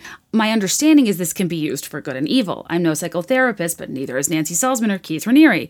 They shouldn't have been doing this, but allegedly this can be used in a therapeutic sense, so I don't want to speak out of turn if it is, but in a cultish, creepy sense, or in a religious manipulative sense, these tactics are used to mirror people's behaviors, to model after them, to figure out how to most effectively communicate to them, to alter their experience and the way they're perceiving things, and essentially brainwash and mind control them.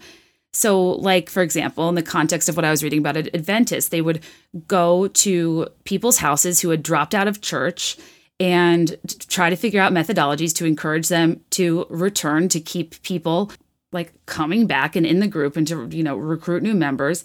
And they would kind of position it as listening skills to improve interpersonal communication during visits, but then they would use scripture, 1 Corinthians chapter 9, verse 19 through 23. Paul tells us we need to adapt our communication to be like the person we're attempting to reach. So they would use neurolinguistic programming to go to church members' house, to watch how they lived, how they communicated. And during these home visits, a person would observe the non-member or wannabe member, person they're trying to get back and keep within their control, observe their neuro-linguistic programming or thinking style. And the church member was instructed to know what, figure out what choice of words they could model to communicate more effectively to that person and essentially get them back. And this is kind of a mild usage of it, but an example of how people were using these psychotherapeutic practices incorrectly to kind of manipulate people into behaving in a way that favored their organization. So that's one way people could kind of rose-colored explain why they would do something like this. Similarly, Tony Robbins explains why he uses NLP, and he actually attributes it to being one of his secrets to success and very openly talks about it as an effective method of communicating with people that he actively preaches and teaches and always has for years. So it's not this underground secret mind control thing. Some people very openly herald the importance of this, but it really can be used for good or evil. The way it's kind of positioned that I saw it that I thought made sense is a knife is very different, a very different tool in two different people's hands and with two very different forms of intent. One person's a surgeon who uses that knife to cut into somebody and remove a malignant tumor. One person is a murderer who uses that knife to stab and kill somebody. Same tool, different outcomes. So it's interesting in the context of a Tony Robbins who says in an article on his website that one of the most important mentors in his life is a man named John Grinder, the founder of NLP, a communication approach that focuses on adapting a person's neurological processes and behavioral patterns to achieve specific goals, called modeling, like I said earlier. So Tony Robbins openly talks about this in terms of helping people achieve goals. But when you look at how this can be used in a manipulative format in the context of Keith and NXIVM, well, Keith's actual criminal beginnings are very centric to NLP because he got obsessed with it in the 80s. And in 1984, Keith was 24. He started dating a 15-year-old and convinced this 15-year-old that she was a Buddhist goddess that was meant to be with him. I don't know what happened in the meantime, but eventually she dropped out of high school. She joined his then pyramid scheme that was later busted called Consumer's Byline, and then she killed herself. He used it on this young woman, allegedly. He used it to build his pyramid scheme before it got busted, and he used it alongside Nancy Salzman, who was an actual NLP practitioner and a hypnosis expert that he met and ultimately partnered with to be the founders of Executive Success Programs that was ultimately rebranded to the company/cult NXIVM. He tried to patent this foundational concept of NXIVM/Executive Success Programs, or ESP, called rational inquiry, even though neither Keith nor Nancy were psychotherapists who are the ones that should be using these techniques, to heal and to therapize, allegedly, even though I don't understand really how they work, but instead they were using it to manipulate people. And from what I understand, they would basically mirror and interrogate people in order to match the beliefs of their members with the Keith and Nancy's goals that they wanted to achieve. So they would work to change the meanings of their subjects' experiences by redefining very basic concepts and words like good and bad, and reestablish the definitions of these words, brainwash people, and then could manipulate their behavior to mimic what Keith essentially wanted them to do. And the way this works, I'll tell you through the words of Frank from the Frank Report, which if you watch the show, you know who that is. He was one of the first whistleblowers. Kate Casey interviewed him on her podcast. He explains this on thefrankreport.com. He says, NLP is taught in a pyramid structure with more advanced techniques reserved for multi-$1,000 seminars. To oversimplify, it works like this. First, the practitioner, or NLPer as people refer to themselves, they pay very close attention to the person they're working with. By watching subtle cues like eye movement, skin flush, pupil dilation, and nervous tics, a skilled NLP person can quickly determine A, what side of the brain a person is predominantly using, B, what sense, sight, smell, etc. is most predominant in their brain, C, how their brain stores and utilizes information gleaned from eye movements, D, when they're lying or making information up. After this initial round of information gathering, the NLPer begins to slowly and subtly mimic the client, taking on not only their body language, but also their speech, mannerisms, and will begin speaking with language patterns designed to target the client's primary sense. An NLP person carefully fakes the social cues that cause a person to drop their guard and enter a state of openness and suggestibility. A person predominantly focused on sight will be spoken to in language using visual metaphors, like, do you see what I'm saying? Look at it this way. While a person in which for which hearing is the dominant sense, will be spoken to in an auditory language, like, hear me out, I'm listening to you closely. By mirroring body language and linguistic patterns, the NLPer is attempting to achieve one very specific response, rapport. Rapport is the mental and physiological state that a human enters when they let their social guard down, and it is generally achieved when a person concludes that the person they're talking to is just like them.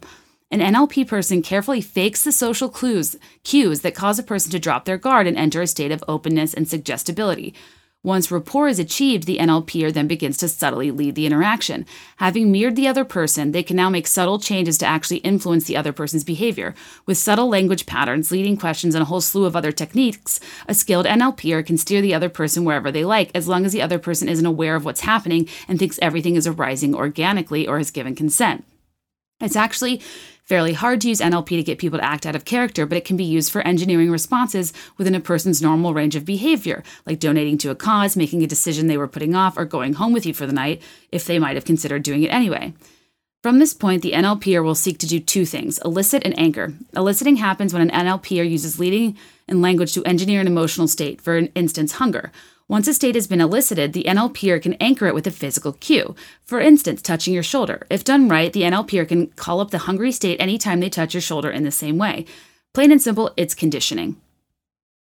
This case involves coercion to get people to do things they would not do if they didn't feel pressured.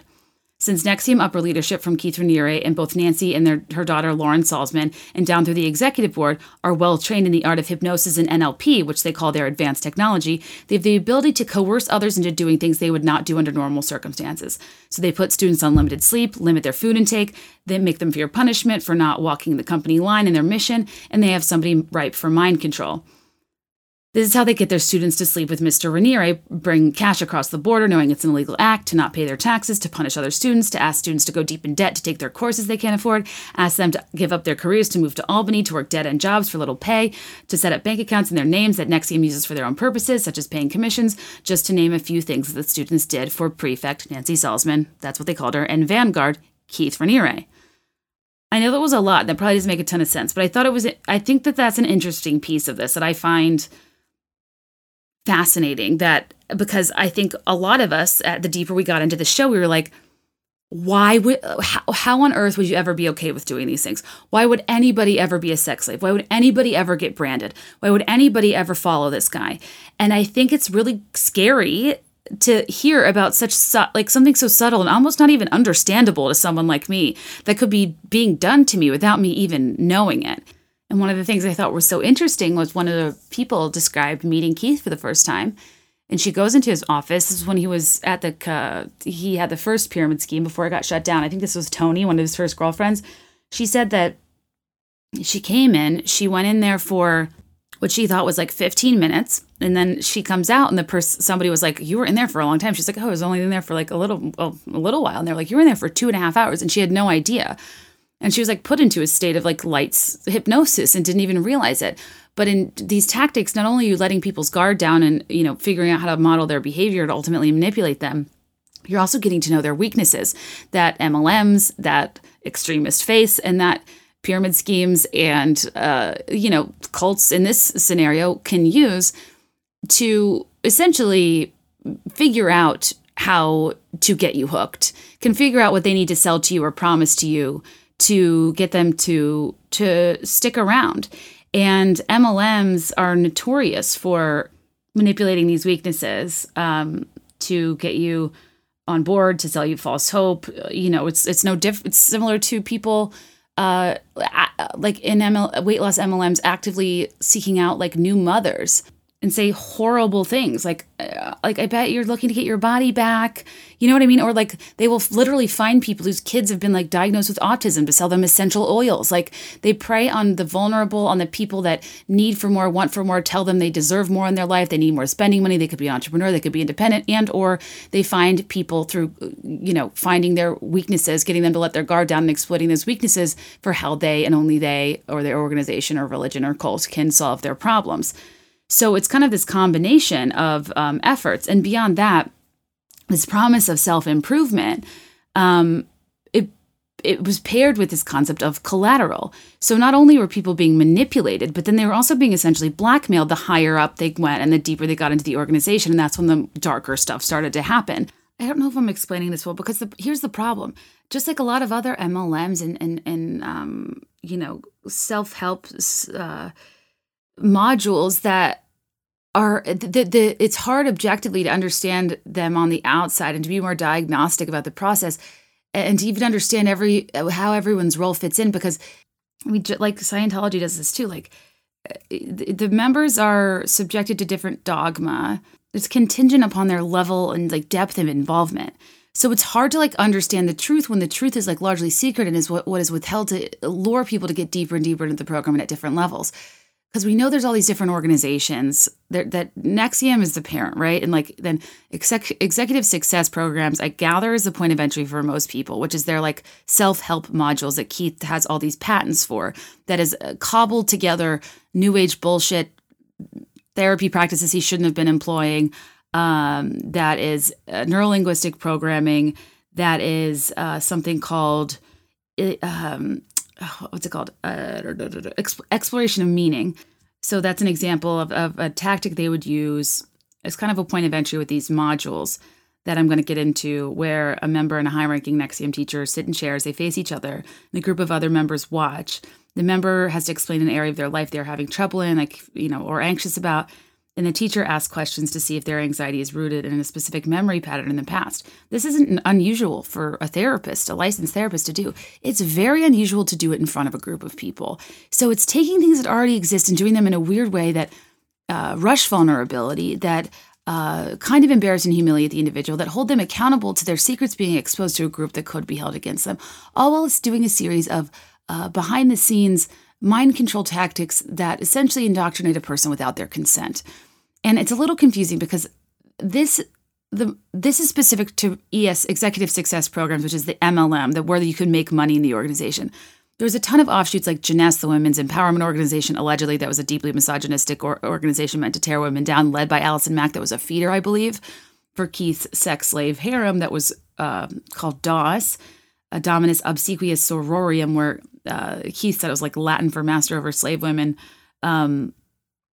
And they were forced to obey their master. So each woman had 6 slaves. It constituted a pod, and then women could become masters by recruiting 6 of their own slaves. And the way they were able to recruit slaves, by providing their master with collateral. So like Lauren, the BFF and maid of honor of Sarah, who the vow is based off of, Lauren Salzman's the daughter of Nancy Salzman.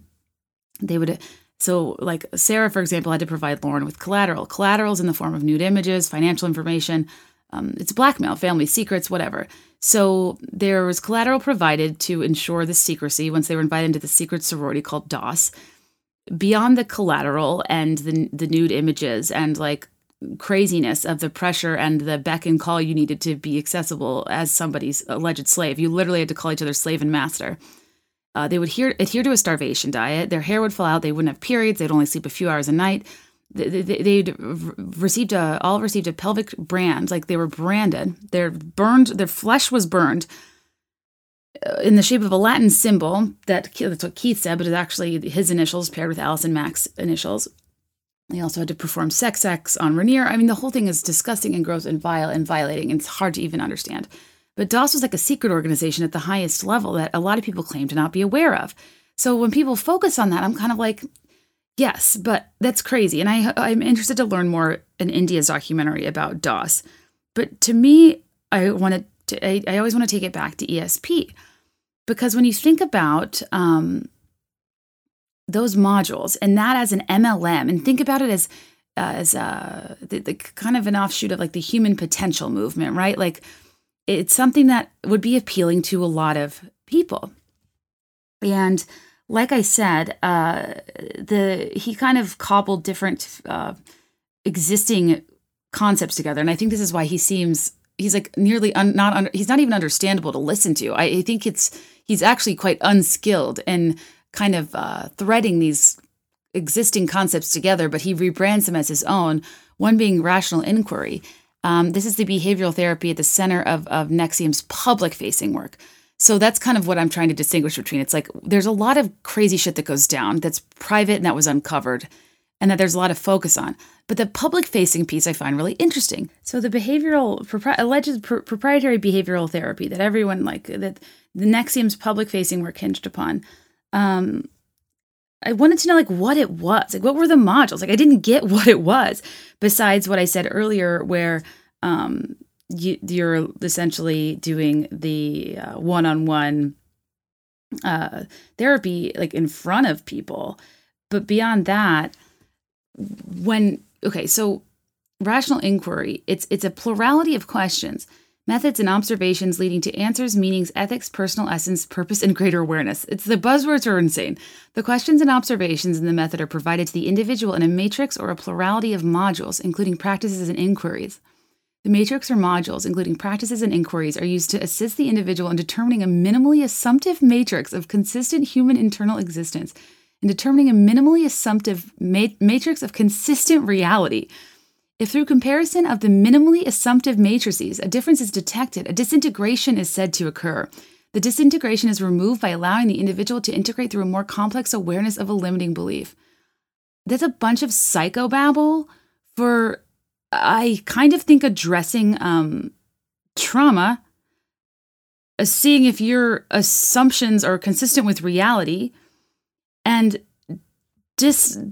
separating what actually happened from what you assume happened, erasing your memory and basically reprogramming yourself to relearn your experiences, and then you disintegrate from the limiting belief associated with that. It's brainwashing. Like it's kind of, that's the models were all like based on this. So what I just read is literally, it's from patents.google.com. I'm reading through Keith's patents.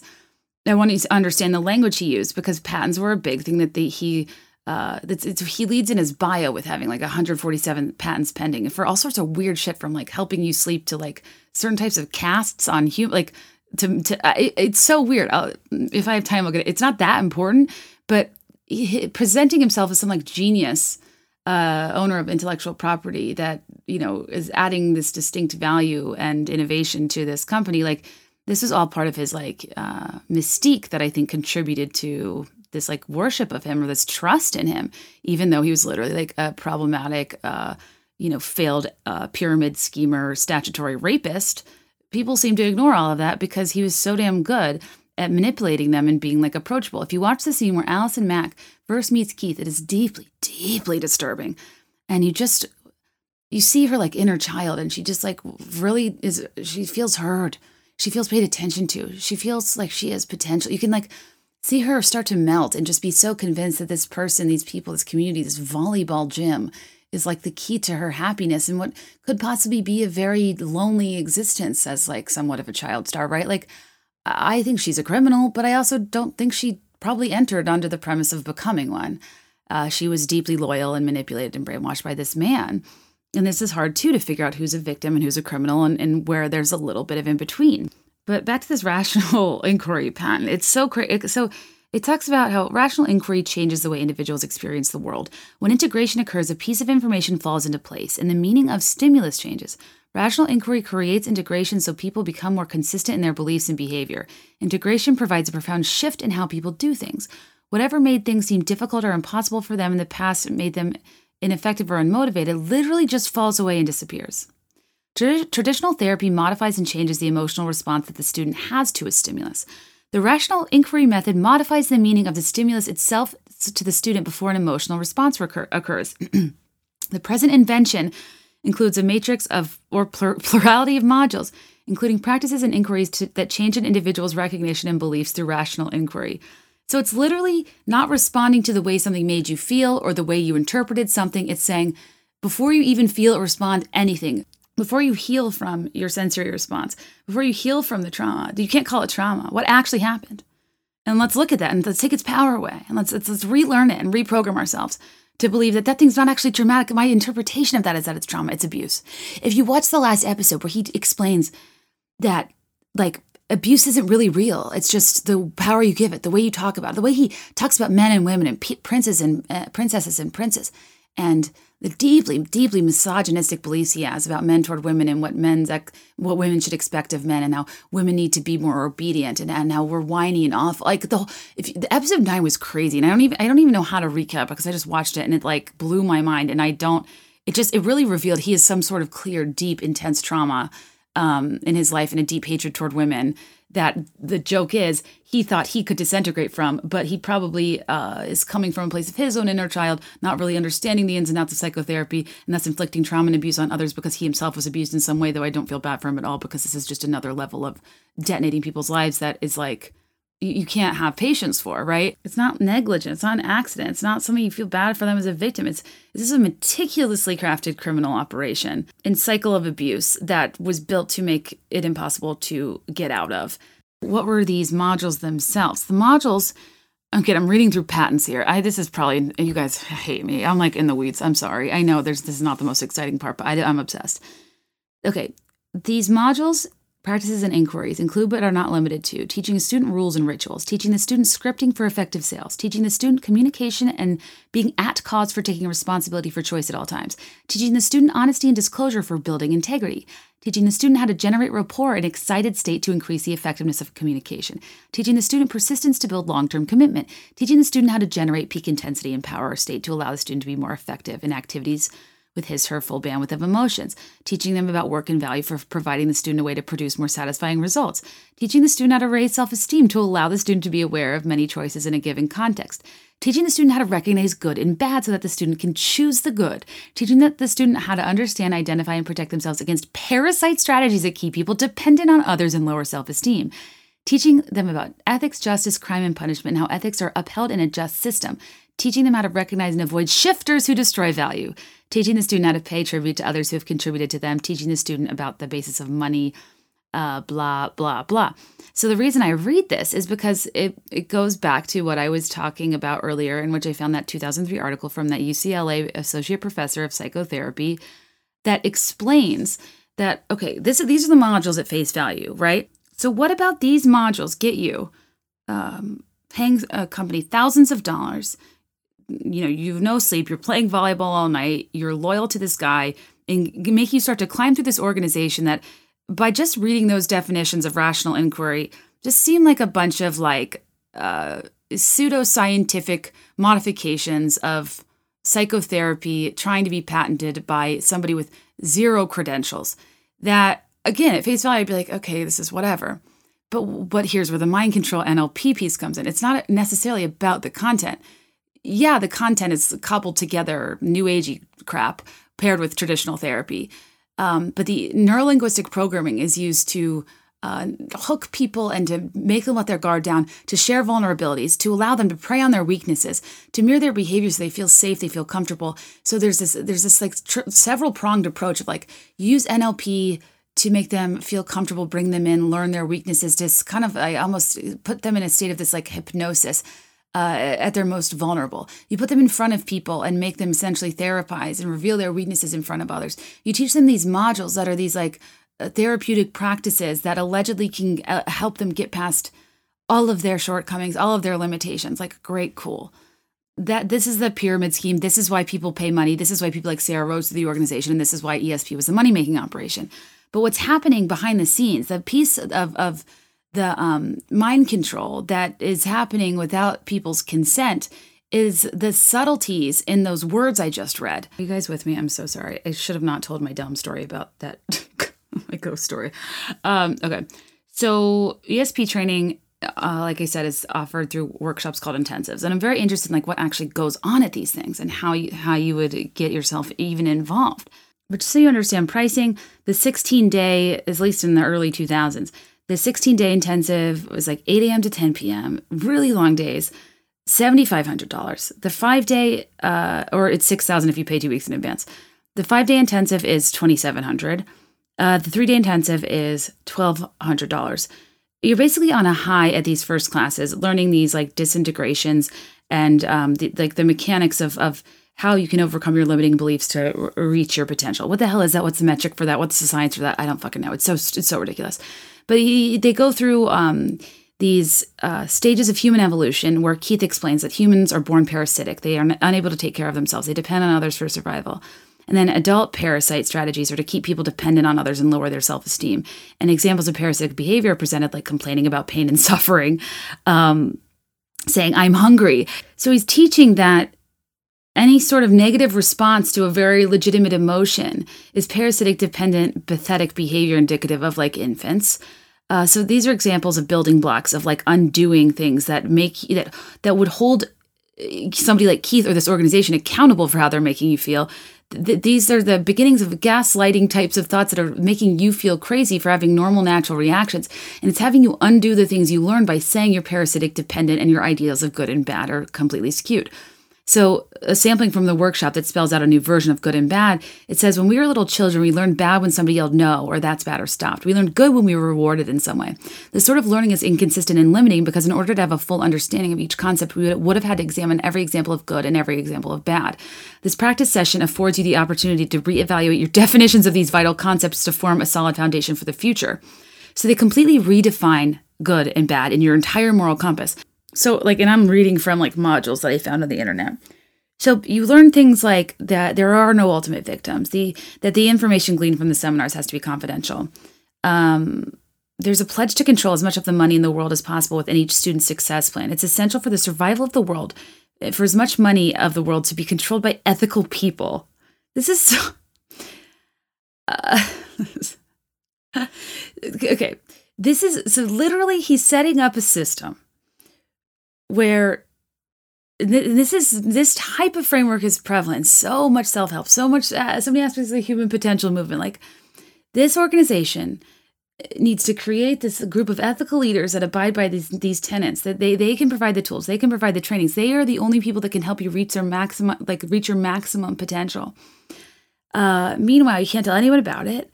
Meanwhile, it's very, very money oriented. Meanwhile, you are completely being reprogrammed and reconditioned to relearn your experiences, that there are no ultimate victims, that anything you're doing that's complaining or reacting and having any sort of stimulus response to a situation is parasitic, is complaining, is insufferable behavior, and you should be able to control exactly the way you respond. And what happens to you is not a product of what actually happens, it's a product of your perception to what happens. This is Rachel Hollis 101, right? So even if you're enchanted by the principles, or disenchanted, even if you're not totally sure. India Oxenberg, like I said, in her Stars special, was I wasn't even that into it, but I went back because people were nice, I felt valued, I felt good, blah, blah, blah. We know what's the contents of the modules that I just went through. And I read through that patent, and I read through one of the manual pieces. So it's almost better for me to break it down, okay, you're at a session. In what way are they slowly but surely, without your knowledge or consent, making you more loyal, committed, and to this organization, while also severing your ties slowly and unknowingly with the outside world? And this is the part that intrigues me, because this is what is not being said. This is the part that people do not know is happening to them. These are the tactics MLMs, cults, some religions, whatever, extremist groups, the Venn diagram we talked about. This is their modules might have content that has a point at times. It might help people in ways, but the way it is designed is the thing that actually subliminally ultimately gets them to stay. It's not the content itself. It's the style and the approach and the facilitation of the content. So what they're using to mind control people in the background are kind of simple things. So one thing is long hours. A group using mind control attempts to maximize the influence of group leaders on its participants at the expense of any ongoing influence of friends or relatives.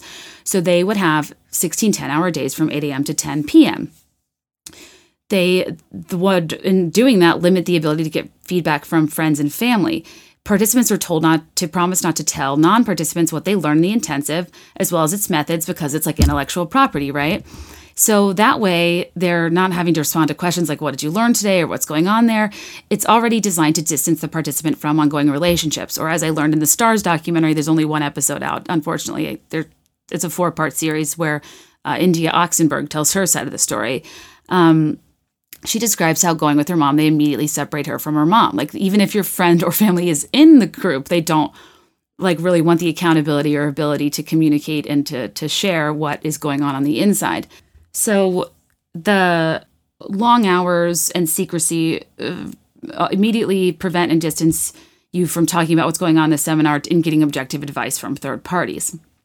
So, and the way they further shut down that communication is they rebrand very common vocabulary words, like I said earlier, with a new language. There's this whole separate vernacular, and all normal English words are redefined to fit the peculiar meanings of group leaders. And then the way you communicate becomes near incomprehensible to outsiders. And this is interesting to me because if you go on YouTube and you type there's this YouTube channel called Keith Raniere Conversations. And there's this one he's having with Allison Mack about vulnerability that was featured in the finale. And Allison is in tears, crying, listening to Keith talk about vulnerability. And he's literally saying nothing. He's talking in circles. He's using synonyms. He's saying nothing insightful whatsoever, but she's deeply moved by it. He's basically like, how can you be authentic in the face of inauthenticity? And she's like, I'm gonna cry. And it's like, what? You're not, it's gibberish. But it's like these things take on new meanings to people that are inside of this idiosyncratic vocabulary.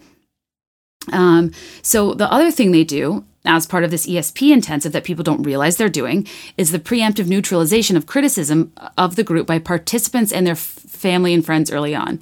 So remember when I was reading those terms from the Rational Inquiry patent earlier, shifter? So they establish in these ESP intensives this concept of shifter strategies, which are undesirable behaviors, similar to what Scientology teaches, where if somebody outside the group criticizes things that the group does, they're suppressive. They literally use the same word, suppressive person in Scientology. Since group outsiders will undoubtedly perceive parts of what the group is doing as manipulative or cult-like, they use those exact words outright, being people are going to say it's this, that, or the other, but don't listen to them. They're a shifter, they're suppressive. If people criticize the group using these words, we know they're going to say that, but they kind of impart a sense of superiority among the participants. And this is super similar to me to what a lot of religions do in basically saying that any naysayer, feel bad for them, pray for them, they're going to hell. Anyone who says you're doing something wrong, or this isn't true, or you are a part of something that is this, that, or the other, they are just a contrarian, dissenting opinion whose soul is going to ultimately perish. There's no point in engaging. There's no point in questioning. Or, like I said earlier, if you want a temple recommend in the Mormon Church, you can't engage with anti-Mormon teachings. The people that would reach out to me, they just inundate me with all this scripture and all this nonsense and genuinely making you believe that any sort of questioning or doubt is the handiwork of the devil. And also being well, we're the ones that go to heaven. We're the ones who are going to be saved. When you have that superiority, it doesn't make you engage in the way you might. The other thing they would do in these intensives is the concept of regalia and rituals and these sashes. And Keith took this from his background in judo, which apparently he barely even knew how to do. And he would go by the title of Vanguard. And people were routinely expected to thank him. And a member's group rank would be visible by their scarf color and the number of stripes on the scarf. And there's a secret handshake, and the higher ranked person's hands go on top, and blah, blah, blah. And the desire is to advance to a coach to be able to wear this regalia.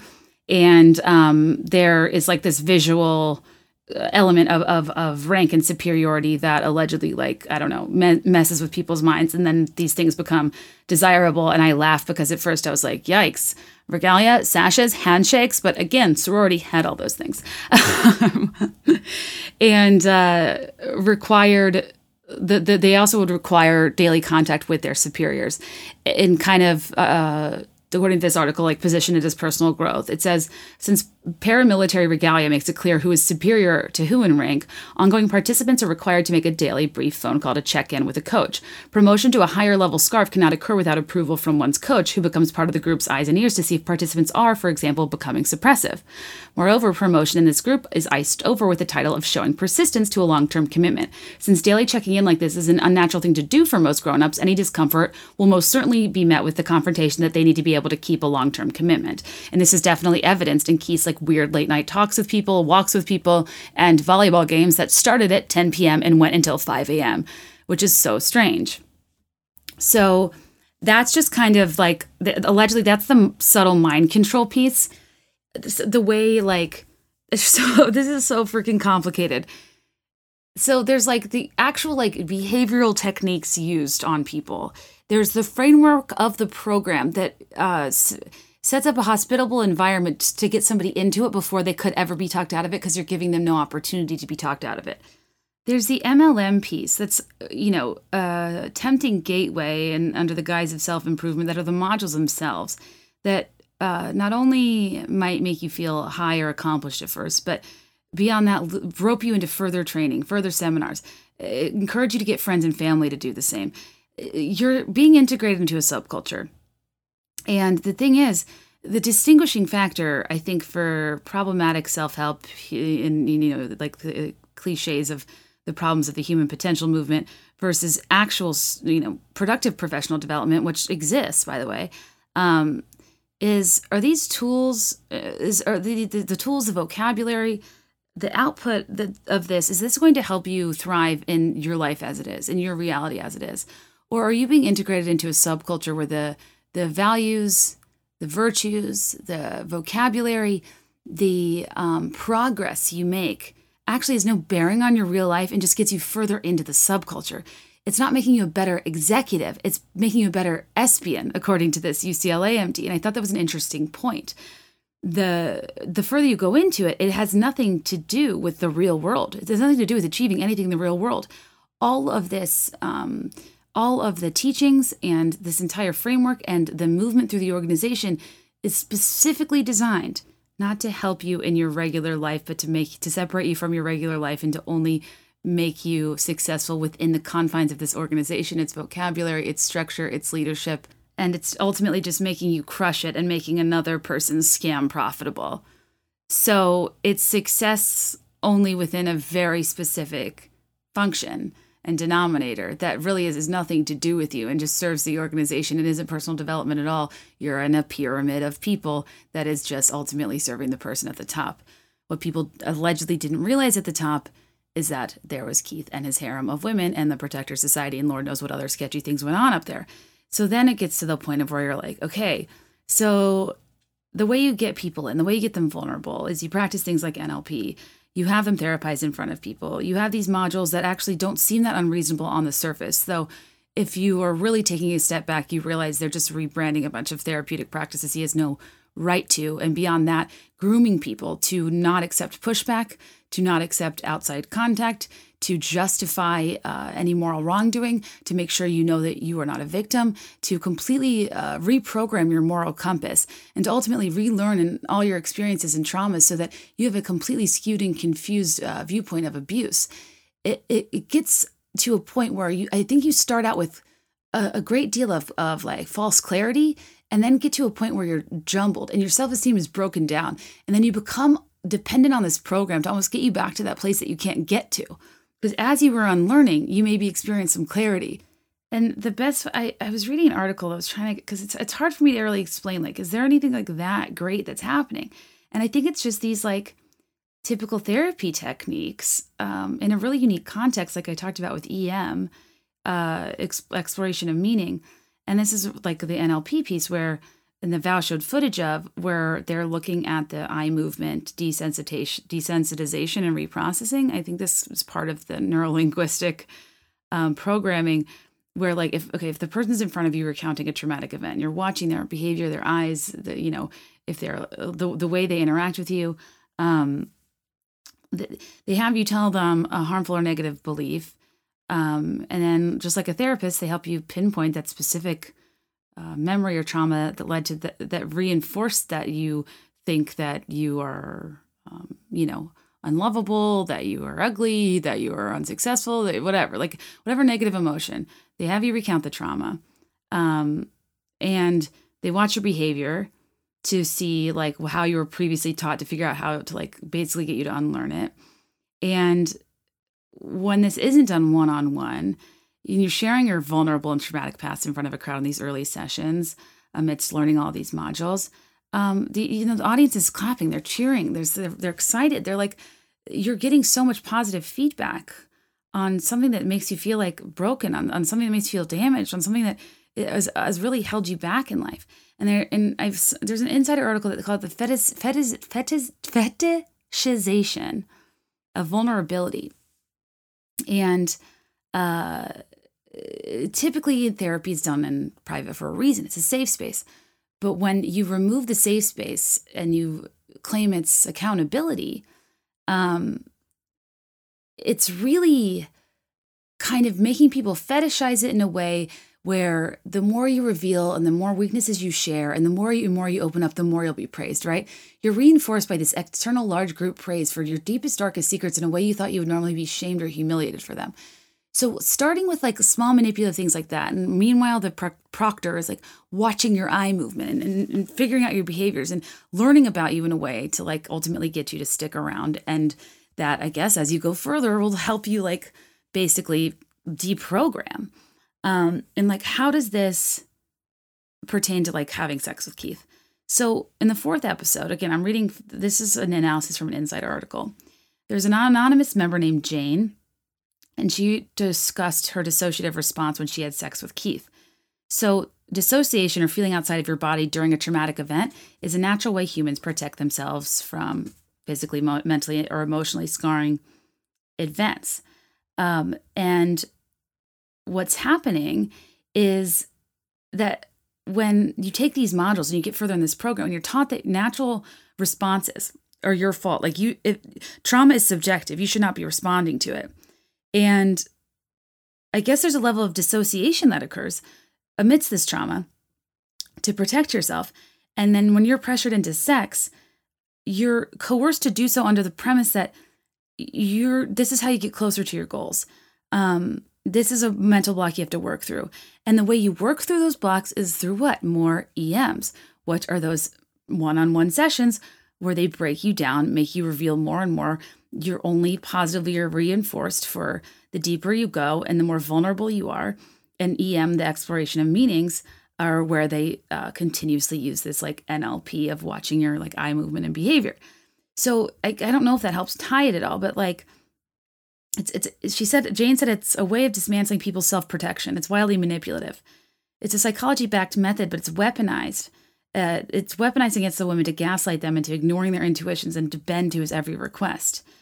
The fact that his method has some elements of that valid theory makes it dangerous because it's something that feels reasonable on the surface. Does that make sense? So like, if you're completely deprogrammed to completely skew your moral code, to bend to the cult identity in their moral code, and to think these people have your best interests in mind, you're constantly revealing and being more and more vulnerable. So they're learning all of your doubts and fears and things that could make you leave. So then they can manipulate your emotions against you and break down your self-esteem, tell you need to get closer to your goals, but then slowly over time, manipulate you into how you get to those goals. But you're so broken down from all this EM that like the lines completely blur between manipulation and progress, right? I've read so many damn articles. I don't even know what I'm quoting. Like, I'm trying to, yeah, this is why I'm not a journalist. This has been helpful. In summary, you start self-improving, but then you kind of regress after that initial moment of clarity. And then you keep having to go through this process, and it's actually making things worse and moving the target further, but making you more dependent on that target. And then they add in this layer as you get higher up of collateral, which is, basically blackmail in the form of family secrets, nude images, whatever it may be, that guarantees your secrecy. So the further you get manipulated and the further things you're told that obviously are going to be cause for concern or might raise an eyebrow, you can't get out of it because you have so much at stake. So it's kind of just this slow, weird process that's a combination of modules that seem semi-legitimate on the surface, but also support a sinister narrative that isn't super obvious on the, at the beginning. Very skilled hypnosis and NLP, eye movement type of detection techniques that learn people's behavior and mirror them and let them let their guard down. A public way to do this that reinforces that vulnerability so they get more and more vulnerable. You learn weaknesses, you use them against them, you move through the program in trying to self-improve by essentially just feeding into this further organization that serves Keith and not you yourself, but you don't even really realize that because you're getting some sort of praise and reinforcement, even though you're not actually really improving as a person. And then when you get to a place where you're kind of deprogrammed and these tactics are consistently used on you and you're reinforced for doing the opposite of your intuition, you eventually kind of start to disassociate and operate in direct opposition to your intuition. And you have no choice but to progress within this organization. So you start to do things you wouldn't normally do that are out of character. Just to loop back and conclude to something I said earlier that might make maybe a little more sense now. Keith, Nancy, her daughter Lauren, the executive board, they were all trained in this art of hypnosis and NLP. They call their advanced technology, but it's repackaged. These are things, Tony Robbins openly uses. And when you deploy those techniques, you have no sleep, your food intake's limited, you're playing volleyball all night. Like, you're so scared of, kind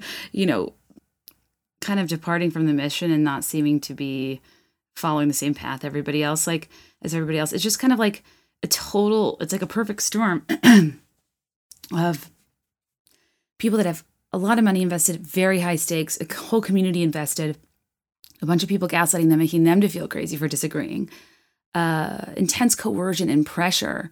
And beyond that, 3 leaders, Lauren and Nancy and Keith, that are skilled at the art of hypnosis and NLP, that they call their advanced technology, but it's just repackaged techniques that a lot of people use, from sales to Tony Robbins to whatever. But I keep going back to that knife analogy of psychotherapeutic tools, like, in the wrong hands, are used for 2 totally different purposes. One can heal and one can cut. And this is a mastermind manipulation of using a semi-legitimate tool to prey on people's vulnerabilities, extract them, use them against them, indoctrinate them into a subculture, get them in way too deep, and then gaslight them into thinking their intuitions are crazy until they ultimately start operating in a way that is in opposition with their intuition, so you can traumatize and abuse them. And they do become victims, but they've been brainwashed to believe that victimization is like a construct and not a real, like, emotional response to trauma. It's not a reality of somebody who's in the opposite position of an assailant. It is all up to the mind. And if somebody does something to you and says, like, well, you're choosing to feel that way, you're choosing to be a victim, you're just like, what are you supposed to do? It's a mind fuck. It is. It's like, it's so crazy and it's so wrong. It's so disgusting. I'm tired of even talking about it. And I'm tired because I'm making no sense. And now I don't even know if I want to put out this episode. But yeah, I was just interested in the engineering of emotional states, and I don't have a clear answer. But I just don't feel like I felt closure at the end of the vow in terms of, like, how they get you. Beyond that, like, I was listening to one of the podcasts about NXIVM, and they talk about how he would propagate that in previous lifetimes. They were, like, many of them, like, in the high leadership, they were Nazis. They lived these, like, he would manipulate people even at the highest level. So, like, because part of me is like, okay, what's in it for Nancy Salzman? What's in it for Lauren? Like, why were they so loyal to him despite his past, and despite, like, if they were experts in this thing, shouldn't they be able to see through his thing? Were they in cahoots, or were they being manipulated? And, like, at the closing sequence of the vow, spoiler alert, I'm pretty sure it's Nancy Salzman with an ankle bracelet and an Apple Watch under house arrest. And then it ends with Keith on the phone being like, let's talk. And it, like, I forget what he says, sorry. It alludes to a season 2. And I'm like, oh, so now, and it's like some quote about you're only, like, getting the top layer of this. And I'm like, so is the next season going to be from Nancy and Keith's perspective of what happened and how they justify it? Like, are they going to try to manipulate the public? Like, I don't know if I want to give them a voice and a platform, but I'm dying to know what was in it for Nancy. I'm dying to know.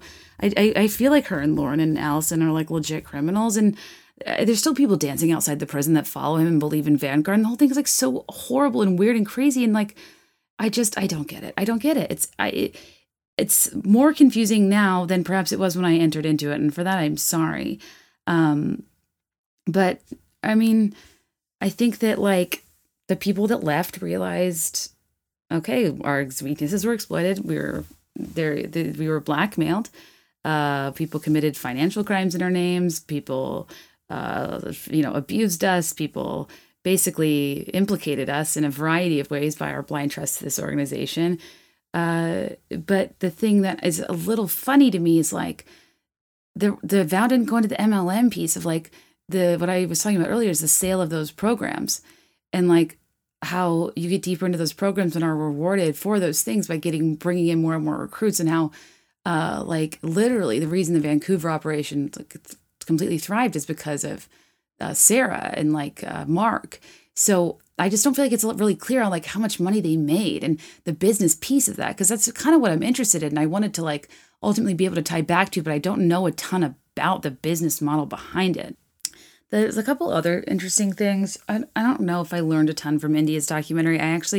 When I watched it, I was like, oh, this is 4 parts. I thought I was going to get to watch it all at once, but apparently it's going to be a more human approach to what it was like inside the actual DOS organization. Like, the vow was more about, like, how it worked, and then this is more about, like, the human experience of being a part of it and being so, like, destabilized and disoriented by being at somebody's beck and call as the sex slave, and how you're, like I said, just completely manipulated to the point to go against your own intuition where you think it's all fine and you think everyone else is crazy. It's just an advanced level of manipulation I think most of us have trouble conceptualizing, and that's why I'm having trouble explaining it, and for that I'm sorry. But one interesting thing too is like I'm very confused by what was in it for Nancy Salzman.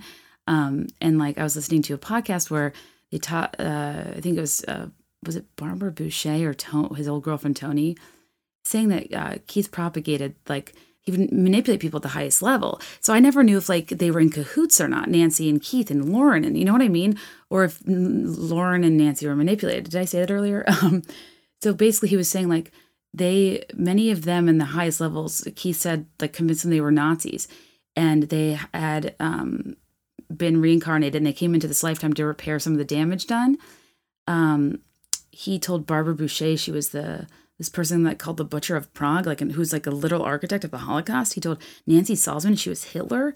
But Keith was like somebody who saved all of the Jewish people. And he was like this savior. But he told them their task was to evolve their souls to atone for their past atrocities.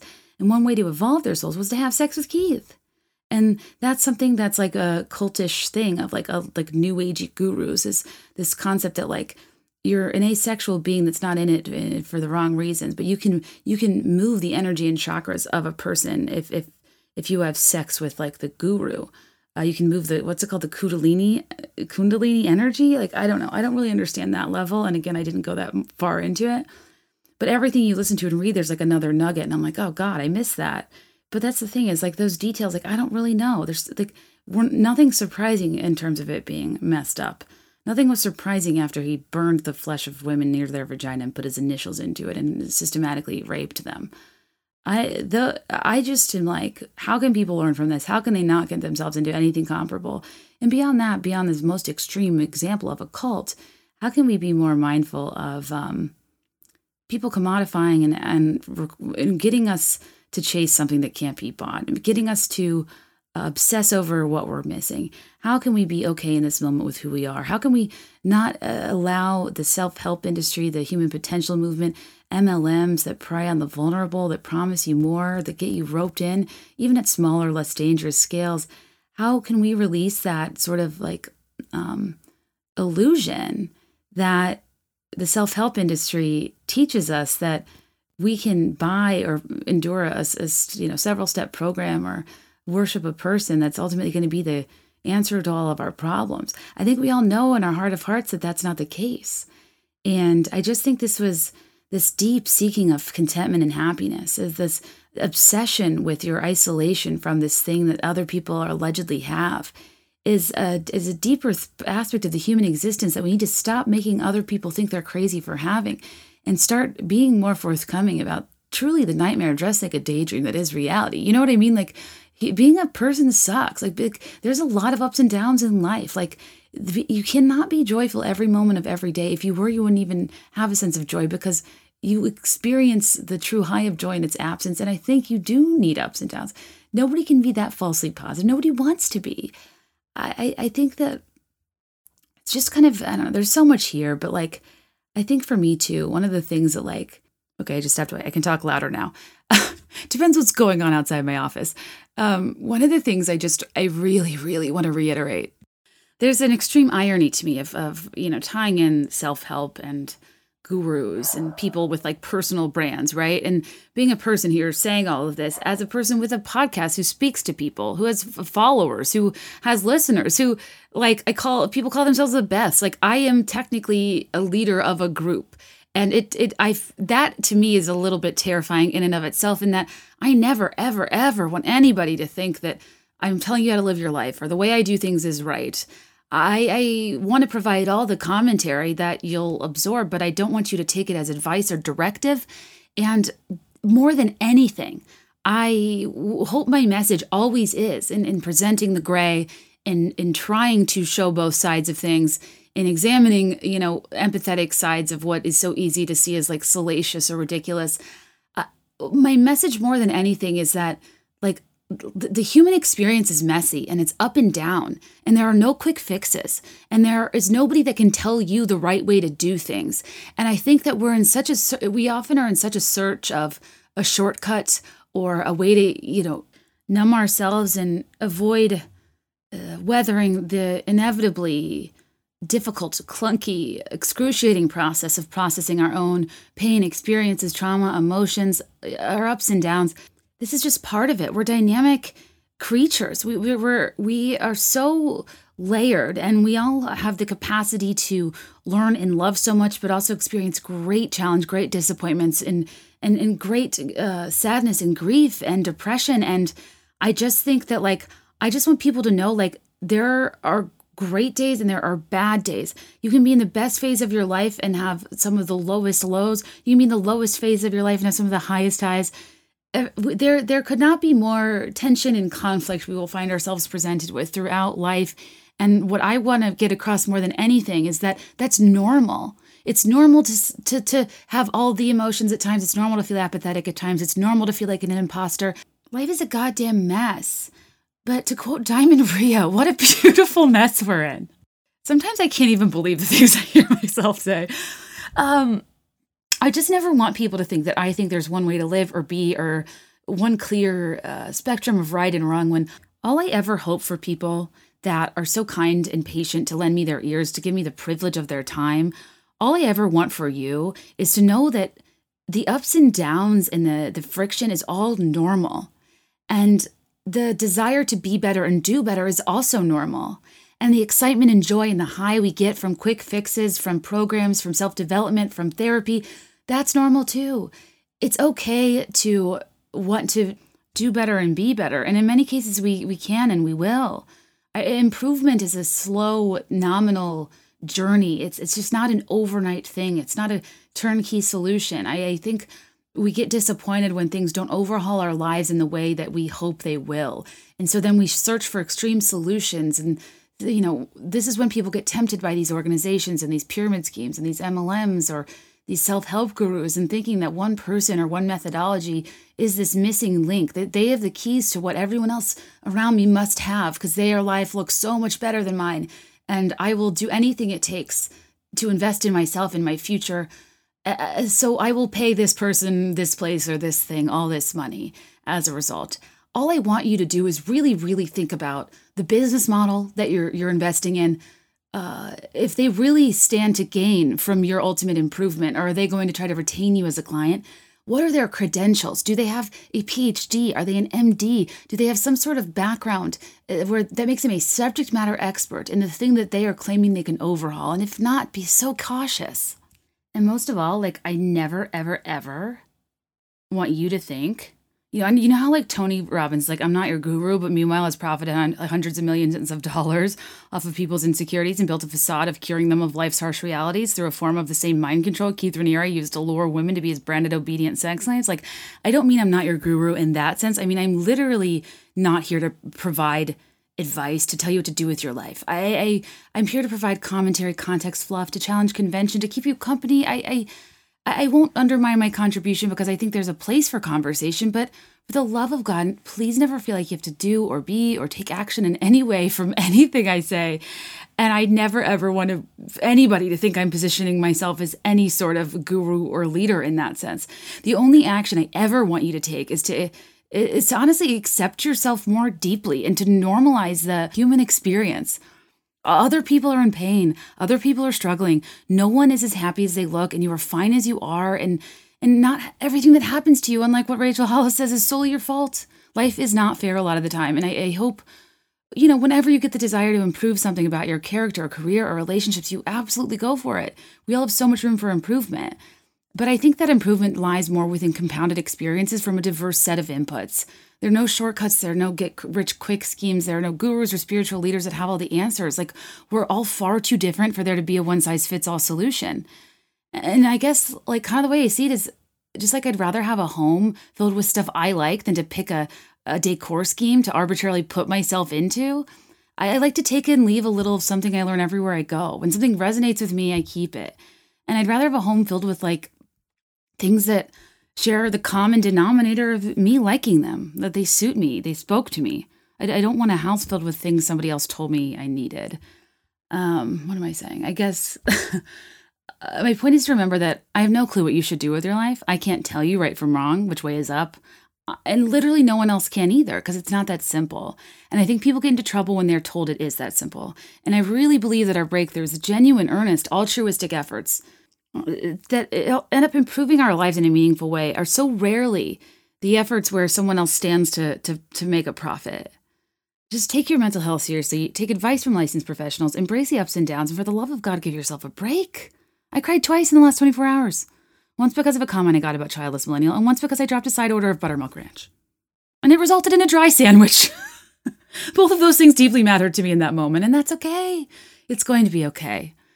I just never, ever want people to think that I'm telling you how to live your life. And I think when I see things like this and people that have followings, I'm like, that is not what I'm here for. I just don't want to be a person who's like talking to you. And I want to be a person who's like advocating for you. And I don't know what that looks like, but I just want people to fully own and accept themselves as they are and do what's best for them and not what other people tell you. And I know that in of itself is really aggressive advice, which is the irony of this all. But anyways, I just want, I don't know. I just really don't know the right way to do anything at all. Like if that were the case, I'd be a lot more together. I'd be a lot more successful. I'd have a lot less, I'd be a lot less emotionally triggered by a side of ranch, let's be honest. But what are you going to do? Life is funny. Life's a mess. Sometimes a curse, sometimes a blessing. No matter what it brings. Don't worry about a thing. No, that's not Brene Brown. That is Shadaisy, a short-lived, I think Disney Channel sponsored country girl group of sisters that was trying to compete with the Dixie Chicks that kind of fell short, if I'm honest. And if I'm also honest, they are Mormon and they did move to Tennessee just to kind of pretend to be country artists, which I love them even more for. They sang Don't Worry About a Thing. They sang Life's So Sweet in the Passenger Seat. They sang I Will But I would play now, but it doesn't feel fitting and it's kind of late and I really do need to finish this episode. So we're just going to use my intro outro because it's fine. We don't always need to be on theme, tie it back. It's kind of hard to tie.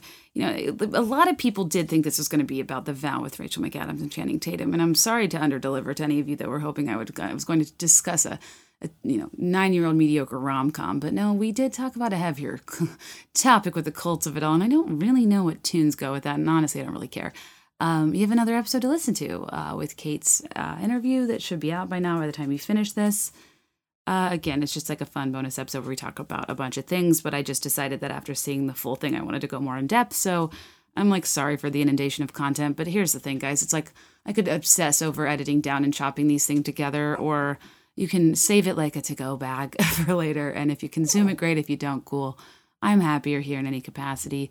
I'm trying to do something a little bit different by just providing more things to binge about the things we all obsess over. And yeah, hopefully you enjoyed listening to this, however confusing and inconclusive it was. I love you so much. Long story short, never listen to me. But like, also, can you come back and listen to me? Because I do need that. Tugboat's having a meltdown. Leave 5 stars if that would be like life-changing for me. That's the only way people chart and the only way I can compete with Crime-O-Rama and Murder, She Joked. And if you want to share with a friend, it makes all the difference on your Instagram stories. And be sure to send me a screenshot if you're private. All right, you guys, I love you as always. Let me know your thoughts, and I will let you know mine. I'll be there in 5, I swear.